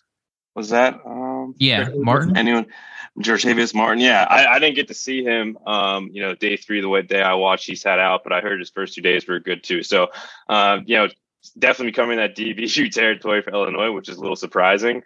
But yeah, he's another guy that has that rocked up body, was kind of, flashing his 6-pack, with his jersey tucked up underneath his jersey and everything too. So definitely a guy to look out for. That's probably sitting in that, 3rd round category right now. That if you need a guy that, can come down and play the run, as well as, if you need him to play center field, it can do that as well. So definitely a guy to keep tabs on. And what was the question again, Dave, that you mentioned? I'm sorry. 3 guys there that you think could wind up, being Steeler draft picks. Yeah, so I'll call back to the guys, I talked about before. Jayden Reed, I think, fits into that receiver room. The way it's currently, you're looking at the Steelers receiver room, you have, Deontay Johnson's going to be your X, no doubt. Pickens is going to be your Z, no doubt. So those are your top 2 guys for sure. So, you got to round out the rest of the room. Steven Sims, Gunnar Olszewski obviously are not locked to be on this roster. I would say they're more special teams guys than anything. And then you got Calvin Austin, who's mainly a question mark. We're not really sure where he's going to play. We assume the slot, but he played outside to go to the Senior Bowl last year too. So we're not really sure exactly what we're going to get with him. And then you got Miles Boykin, who's again your special teams gunner. Hopefully he I guess he's technically not on the team right now, but hopefully he gets returned back and is that back end of roster guy. So what you need there, in my opinion, is a guy that can play basically everywhere. So Jayden Reed definitely kind of fits that, where you could technically be your day 1 slot if you wanted to be, if he beats out Calvin Austin, but also going to be, a return man and a guy that, can be that blocker in the slot that the Steelers really haven't had since Juju left. So, Gunnar threw some good blocks in there, and so did Chase Claypool. But Chase Claypool, we had he had more bad blocks than solid ones. So Jayden Reed definitely be that guy you could get in there, and if you need him to play outside, he definitely can, but also can play in the slot. So the other guy, definitely would be calling back to Brent. It's hard to see a guy that plays that physicality, and the Steelers love guys that play with that chip on their shoulder on the outside. Really could kind of call back to an Ike Taylor in my mind with the way he plays. Really has that length. He has more length than Taylor did, but Taylor had a little bit more speed. But overall, I kind of see them as that physical type player that can really kind of eat up guys. And third, I mean, Darnell Wright. I mean, I didn't get to watch the offensive line too much, but just I know the mean streak he has. I mean, that's the type of players. All those guys with the mean streaks are. I feel like that's kind of where the Steelers are kind of getting back to, playing with the extra kind of bully mentality. So those are the types of players I'm kind of circling on my rosters when I'm looking at guys, and Darnell Wright definitely fits the bill there. I mean, if you see him as a plug and play starter, either at guard, I guess guard would most likely be where they see him if they do see him as a day one starter. I don't have an issue with taking him at 17. And he is a guy that maybe down the road you do kind of bump him out again, but I mean, if there was anybody, it would be at 17. It would definitely be that O'Cyrus Torrence or Darnell Wright at this point. Jonathan?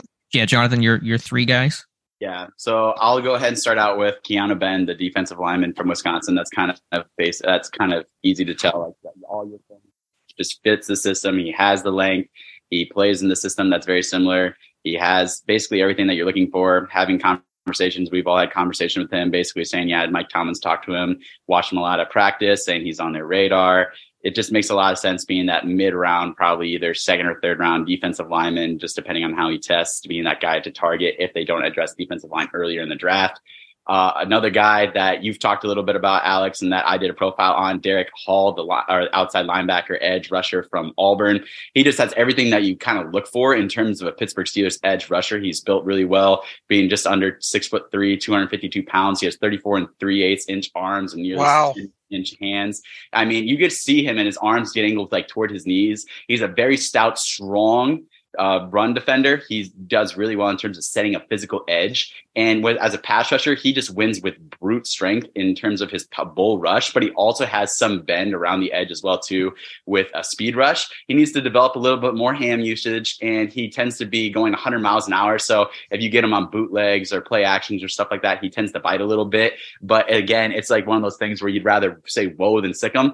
And he's one of those guys that kind of fit that to a T. I projected him to have a little bit of like a late first round grade. So obviously probably not in play there at 17, but 32, 48. I know a lot of people would be like, okay, that's too high for an edge rusher. But again, for this team that needs to be able to have good edge rush depth and be able to rotate guys and keep guys fresh, I think Derek Hall makes a lot of sense if they want to put a premium on that position, kind of seeing like what the Eagles have done, adding defensive line depth to a championship roster. Last guy that I talked to, and I didn't really even mean to talk to him, honestly, because I was trying to talk to his teammate, Zach Pickens from South Carolina, but Darius Rush, the cornerback from South Carolina, had a very good week overall. Like there's some times where he kind of looked like he was kind of out of it in terms of like just guessing, but just coming in, being 6'1" and 5/8 and 196 pounds, having nearly 33-inch arms. The question was with him, and he kept reiterating, like, I want to prove to people that I'm fast. I want to prove to people that I have good speed. He clocked the best speed of any practice of any player with a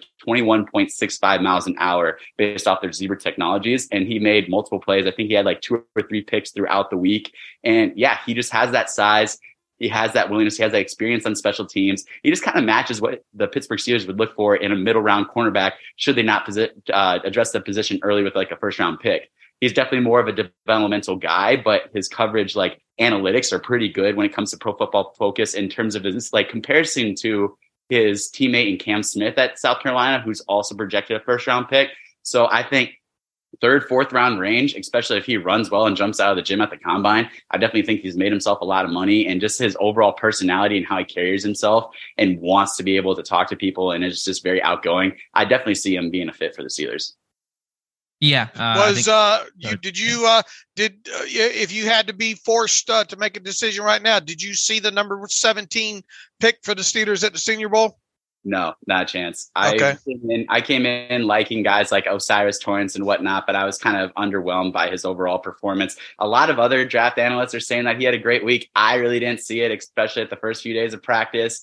So I would probably say I'd be looking more toward like an underclassman or a person that was not in attendance there.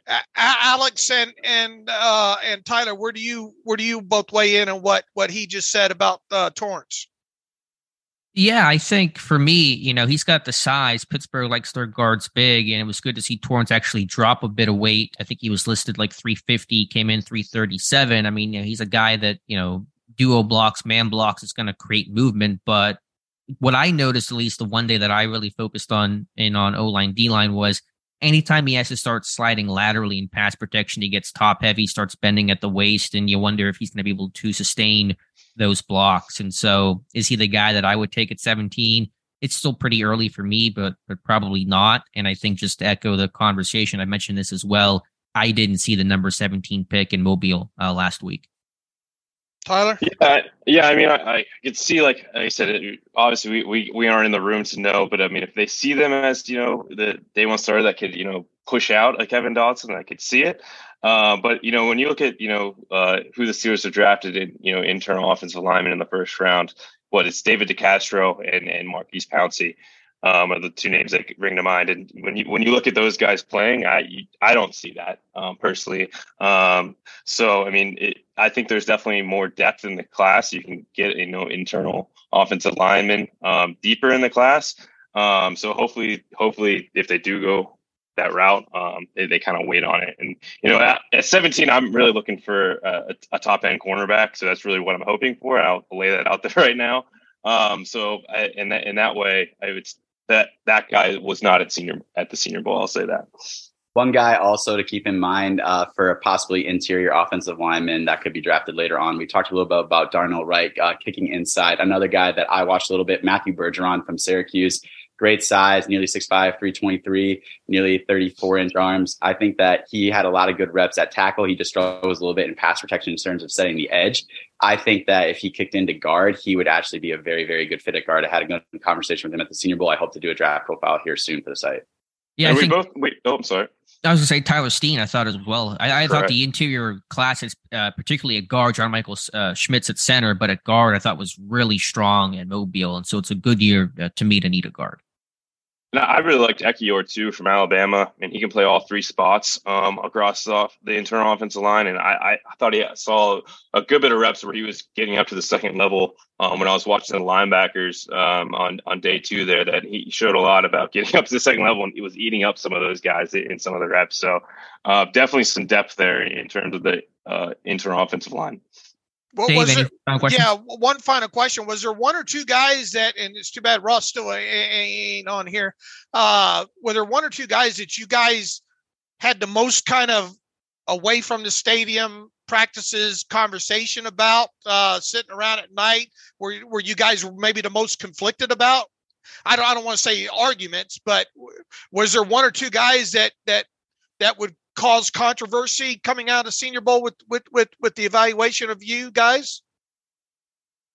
Well, I did get into a fight. I was swinging at Tyler Wise over. I'm gonna need some video of that. You guys are all much bigger than I am. I don't know if there was one guy we were debating all that much. I mean, you guys have any ideas about anybody we kind of felt was polarizing? That's a good word.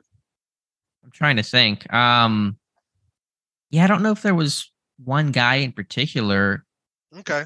I mean, there's some obviously discussion about Torrance, and as Jonathan said, some people around the other, media sites and other draftniks probably thought he had a better week than we did. I do think, I'm a big fan of Benton, and I was talking about him pretty early in this process, but I don't want to overhype the guy. And I think we have to talk about, and I know you guys did a bit as well on this podcast, but Zach Pickens from South Carolina has that similar, the body type's a little bit different, but just in terms of checking the boxes and the height, weight, length, and, Power 5 experience, I don't want to get so hyper-focused on Benton that we don't talk about somebody like Zach Pickens, who I think, as Jonathan mentioned, Pittsburgh seemed to have some level of interest in because he fits that type as well. Captain too, right?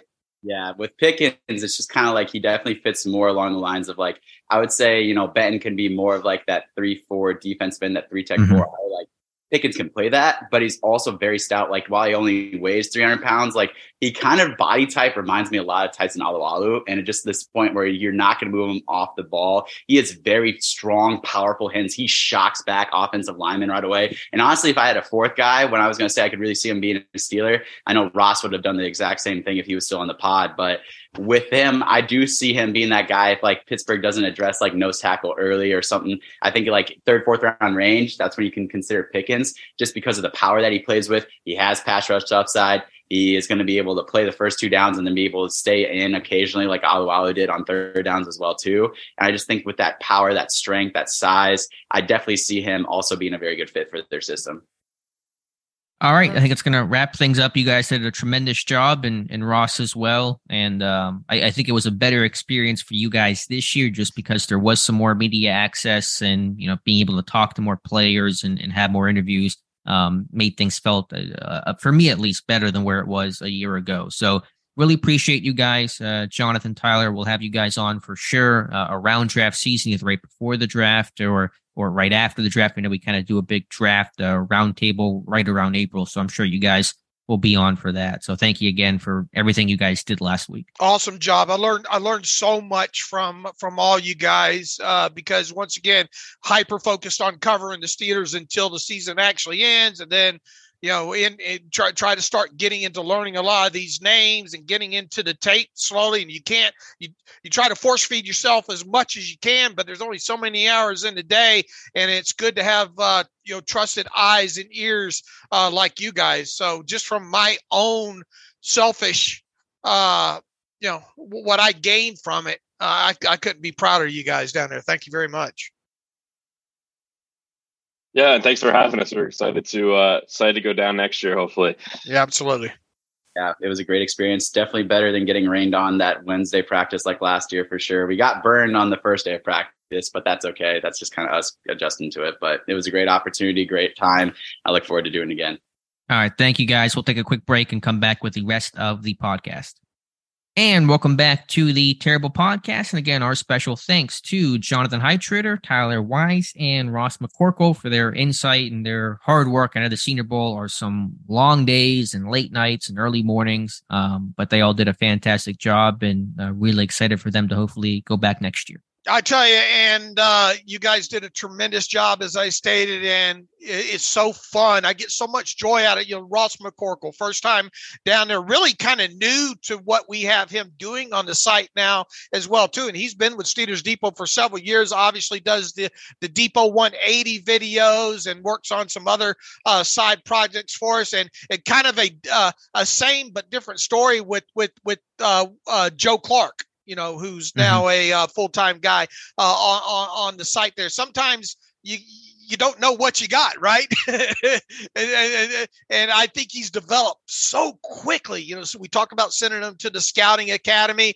and it just sounds like to me he really meshed in real good with you, quote unquote, veterans down there, and just so proud of the work that he put in down there. Yeah, he is our rookie of the year when it comes to the Senior Bowl vote. But I know him, Joe Clark, the other Joe Camarudo, all did a fantastic job for their first time out, and I believe we'll be sending 2 more guys to the Combine that'll take place later this month, early March, and so the draft coverage continues on Steelers Depot. All right, Dave, we want to make our picks here for the big game, Super Bowl 57, this Sunday between the Kansas City Chiefs and Philadelphia Eagles. But before we do that, let's hear from our friends over at MyBookie. Yeah, Alex, you asked for it, and they listened. MyBookie designed a unique deposit bonus that lets you cash in and cash out quick. This is a unique deposit bonus for sports bettors who want to focus on what to bet and not a payout sweat. Make your first deposit today with promo code TERRIBLE at mybookie.ag. Wager your deposit amount once and you're eligible to cash out after that. If you want a sports book that gives you the most for your money, bet on the big game with MyBookie. Pre-game, live lines, and Super Bowl props. Bet everything from the opening coin toss, the length of the national anthem, to the color of the Gatorade dumped on the winning coach. I can't tell you exactly who's going to win the Super Bowl, but I can tell you where I'm placing my bets, and that's MyBookie. Bet anything, anytime, anywhere with MyBookie, and man, do they have, as is usual the case, especially with them, they have the prop bets out there this year. Yeah, I'm sure they have a ton of them. We can probably go through a couple if you want a little bit later in the show. But before we do that, let's make our picks for the game. Again, Chiefs, Eagles, the line, I think it's held steady. 1.5 at MyBookie. Eagles favored by 1.5, and it does seem like it's stayed about the same really since it kind of first hit after the conference champion games there. The over and under for the game is 51. But as we sit here on this Friday, Eagles laying 1.5 points against the Chiefs. I'm going to make you go first here and pick this one for the Super Bowl, the final game of the year. Who do you have? Chiefs, Eagles, and why, Dave? Yeah, this is very looking at this thing, and I had a terrible take about this the other day. Obviously, two former Steelers playing in this game, and Javon Hargrave for the Eagles and Juju Smith-Schuster for the Chiefs. Looking at it that end, is no disrespect to Javon Hargrave whatsoever, because awesome player with the Steelers. Absolutely hated to see him go via unrestricted free agency a couple years ago. My heart, though, Alex, my heart's rooting for Juju to be part of, and I'm sure I'll ruffle a few feathers with that comment there. But my heart, and I really like Patrick Mahomes too, as well. My heart, I feel, is going to be with the Chiefs on this. But looking at this game and trying to break it down, I look at adjusted net yards per passing attempt, especially on the defensive side of football. I think the Eagles' defense, top to bottom, is better than the Chiefs' defense. I think they'll be able to do a little bit a better job of getting after the quarterback. And let's not forget that Patrick Mahomes probably to some degree is still hobbled by that ankle injury. The Chiefs just all around, I think there might even be a bug going. I think I read something where there might be some sort of a bug maybe going through that locker room as well now too. I think they had to put Mecole Hardman on IR. I know Juju's expected to play in this game, but I don't think he's 100% as well. I think the Eagles will try to focus on maybe stopping the running game and initially, and then obviously giving a lot of attention to a guy like Travis Kelce. I think that'll be a defensive game plan on top of just trying to get after the quarterback with only 4 guys up front. I think the Eagles offensive line, man, what a group they have. As much respect as I want to give Patrick Mahomes in this thing and his ability to make plays and all like that, once again, I've flip-flopped multiple times since the championship games. But when it comes down to it, I told myself I was going to trust the defensive adjusted net yards per passing attempt stat. That's where I'd land on this thing. Give me the Eagles to cover the 1.5. I'm going to say 27-24 in this one. Okay, 27-24 Eagles. That's your prediction? That's my prediction. What about MVP? Give me the MVP for the Eagles. Yeah, that's man.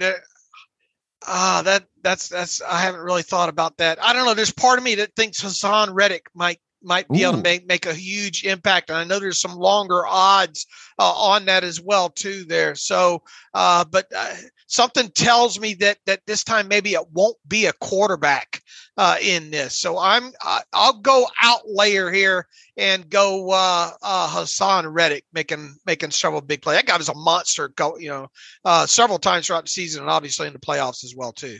I like it. You got to be careful with that bug language because Greg Giannotti might say that Juju punched Patrick Mahomes 10. If you got to be careful with that. I really wrestle with this one. Reddick plus 3,000. There's obviously when it comes to odds of winning Super Bowl MVP, Mahomes is a favorite, slight favorite ahead of Jalen Hurts, and then it goes Travis Kelce, AJ Brown, Miles Sanders, Devontae Smith, and then Hassan Reddick at plus 3,000. So, and that's all mybookie.ag odds as well too.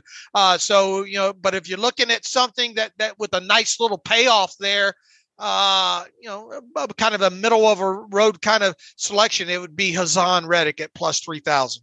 Yeah, that's a good number for him. I like where your head is at. Yeah, I wrestle with this one because I feel like everybody this week is on the Eagles. Like we're all talking about, the O-line and the D-line, and it's still for me so hard to instinctively bet against Andy Reid and Patrick Mahomes. These guys just find ways, and Reid with more time to game plan, their opening strip, what they do in the low red zone. They just know how to finish drives. It's really incredible. But my gut's been telling me to go Eagles because of that pass rush, 70 sacks this year for the Eagles defense, even in a 17-game season, an incredible number.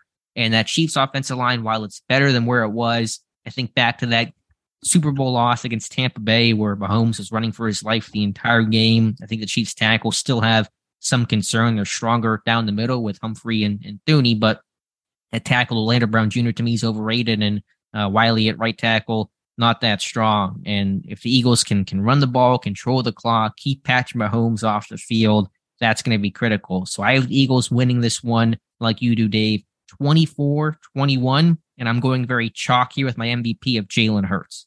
Okay. All right. So you have the under then, right? I would have what I said 27-24. And what did I say the over under? I think it's right at 51. So I think you're pushing. Yeah, I would. Yeah. According to that, I'm gonna have to buy a half a point in there somewhere. Let's see. Let's go over quickly some of these props. Main Super Bowl MVP Super Bowl props. Well, I just lost it here. Okay, here they are real quick. Team to have the first coaches challenge: Eagles or Chiefs? Yeah, I don't know how people bet on this stuff. Like, how do you reason this one? Because we're degenerates, Alex. That's how you do it. Sure. I'll guess Eagles. Sirianni has an early challenge. I'll go the other way. I'll go Chiefs. Super Bowl largest lead of the game, under 14.5 points or over 14.5 points. Will the lead by one team be over or under 14.5 points? That's a surprisingly big number. What does Vegas know that we don't know right now? I got to take the under on that one. Yeah, I'll take the under on that along with you. Last team to score, Eagles or Chiefs? Well, I got the Eagles winning. Not that they have to be the last team that scores, but I'll say Eagles. I'll say Chiefs have to kick a field goal, and then, I don't know, onside kick or something like that. So I'll go Chiefs on that. Successful 2-point conversion in this game, yes or no? Ooh, interesting one. I got 24-21, so probably not. Then I'll say no. I'll go no as well, too. First team to score, Eagles or Chiefs?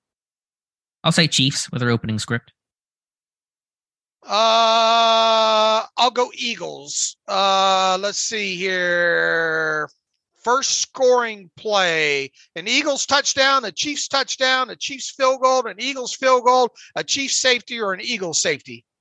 We'll say I got 21, so I guess it's hard for me to say field goal. So I'll go Chiefs touchdown.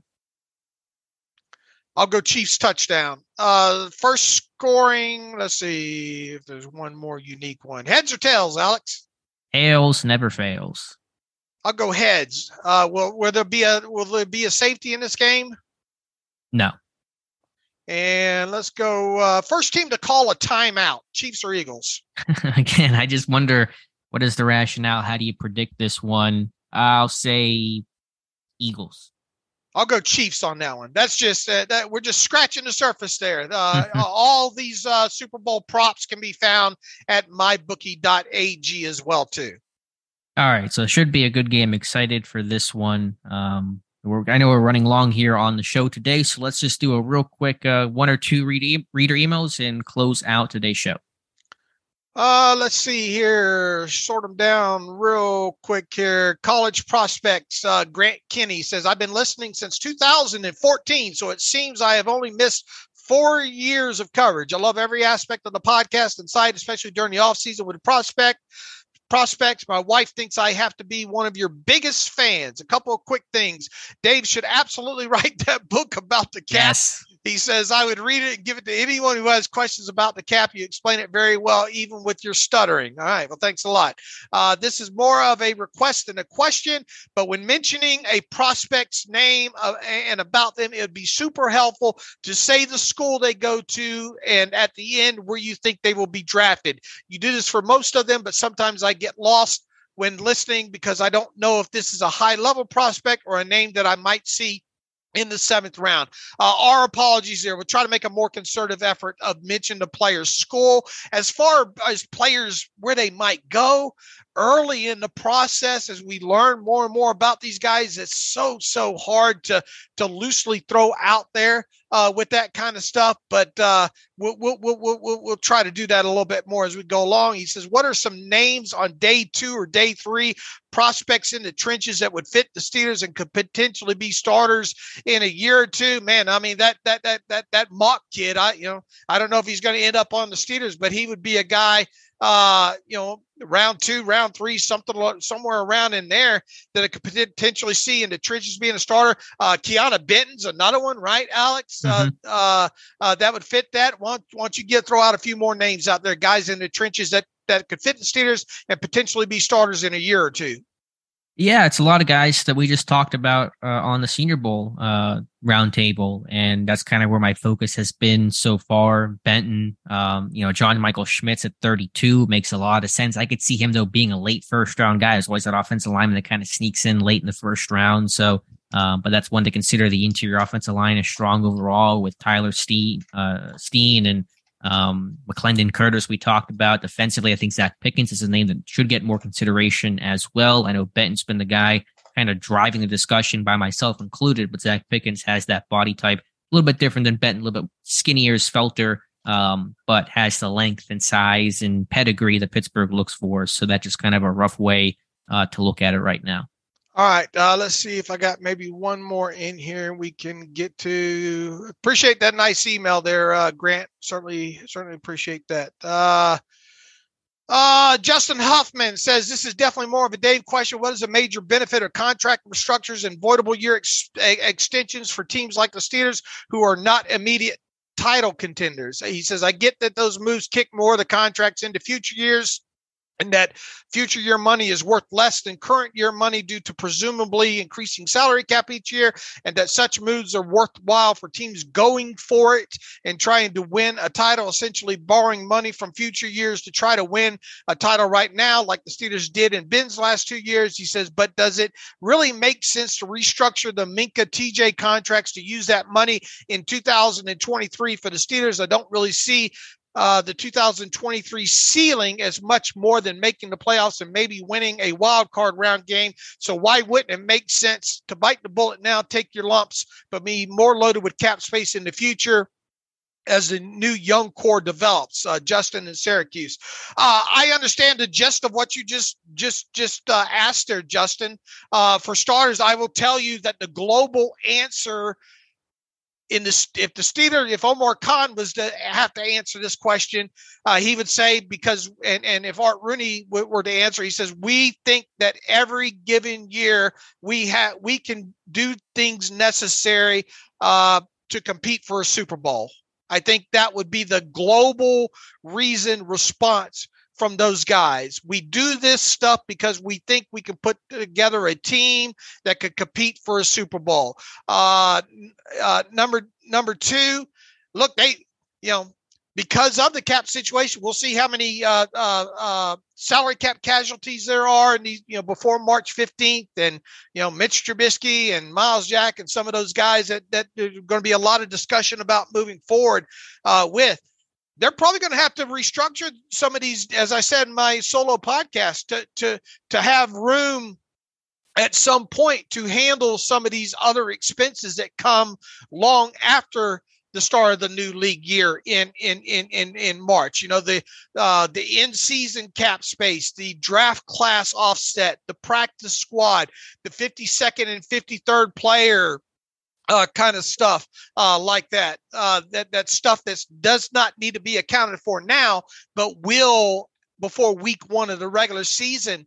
And also, look, you have several of these unrestricted guys. You're going to have to. You're probably going to try to re-sign, and how many outside free agents. So the whole restructure thing, especially when Minkah and TJ, might have to be done regardless, right?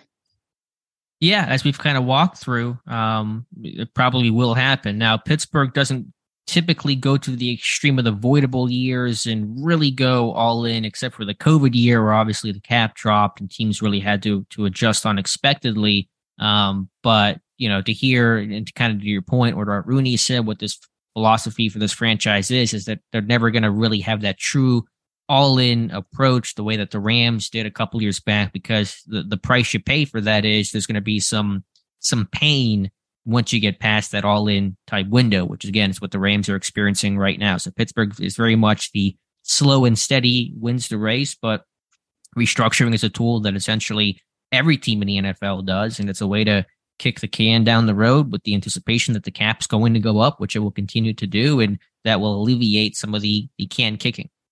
I was compiling a list yesterday of guys that were kind of what you'd consider cap casualties over the last several years here, and not surprisingly, the list every middle of March or around that time is slow. I mean, is low, short. Go back to last offseason, terminated the contracts of Joe Schobert and Zach Banner. I think those were kind of globally what we kind of predicted would happen there. Let's see, terminated the contract of Vince Williams. I think the March before that, the season before that, I think was Mark Barron, Anthony Chicklow, and Johnny Holton were the mid-March kind of cap casualties there. And you go back to 2018, William Gay, Mike Mitchell, and Robert Golden. So I guess where am I going with this is don't expect that list to be very long once again of cap casualties.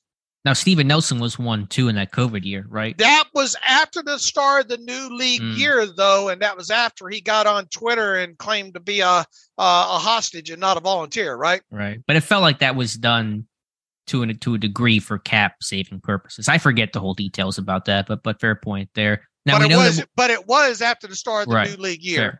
Fair. Now we know William Jackson will be one. I'm still interested in Trubisky because you hear all the beat writers, the media members talk. Jeremy Fowler of ESPN speaking, I think yesterday, saying is basically implying that he can't see Trubisky staying at that number. But then you comport and combat that with what Art Rooney said about expecting Trubisky to be here. I still don't quite know what to make of that. I think it's just a lot of speculation, though, right? And didn't Jeremy Fowler kind of really sound as much? I mean, you think? Yeah, but I wonder if it's kind of that informed speculation. If I really can't say this, it's not on the record. But I mean, he's in the know. He covered the Pittsburgh beat for a long time, and it's not just him; it's some other guys as well. I don't know. And obviously, what Art Rooney says would seem to carry the strongest amount of weight when the team president, the owner, is saying we expect this guy to be a Steeler next year, but. There are certainly benefits and justifications to releasing Trubisky, and prior to Rooney saying that, we kind of was leaning towards he's going to be gone. So still watching that situation, of course. Right, but overall, I mean, let's take it from after March 1st up until March 15th. You would expect that list of cap casualties to be 3 or fewer. Yes, really, it's probably going to be 2 at max 3 because it's going to be William Jackson. We know that's one of Trubisky or Miles Jack, and then maybe Witherspoon. I still think they hold on to Witherspoon, but I know you're kind of in the other direction on that. Yeah. I mean, look, it wouldn't kill. You could obviously still cut him down the road after the fact and all like that. And he his cap number, what you would save is lower than that of Mitch Trubisky and or Miles Jack. But I still think, people are out here trying to cut 6-7 people and Gunnar Olszewski and, along those lines. It's going to be mostly centered around those main names that we've talked about, being William Jackson III, Mitch Trubisky, Miles Jack, and Ahkello Witherspoon. I would think those would be the 4 that have the chances of being pre-March 15th cuts. Right. And I think they're going to choose 2 of those names. I think 2 of those names, Jackson being one, and then one of the other 3 will get on the chopping block. Okay. We've run a little bit long here, but I think it was worth it. I could have kept you guys on another hour talking Senior Bowl stuff, and we will have those guys back on at later dates along with Shrine. We're going to have Owen on Wednesday, Alex. You don't know that yet. Are you here for that? Yeah. What's your situation for next week? I will be gone on Thursday, right? Okay, so you're here for Monday and Wednesday. Let me look at the calendar here real quick. I leave on. Maybe we'll record. That's maybe it'll be you and Owen. How about that? We'll have to see. I leave that Wednesday on the 15th, though. I didn't check that, so okay. Maybe I'll have to get with Owen on that. We'll figure something out. Maybe just you and Owen You know? Yeah, I know. I already talked to Josh Carney, and he'll fill in a bit as well. So maybe it'll be me, Josh Owen. I don't know. We'll figure it out. That, probably less of me might be better. No, but you'll be on Monday, right? You're coming back Monday. Yeah. But okay. Maybe tentatively a podcast with you, Owen, and Josh Carney talking about more Shrine Bowl stuff, and particularly picking Owen's head about the defensive backs.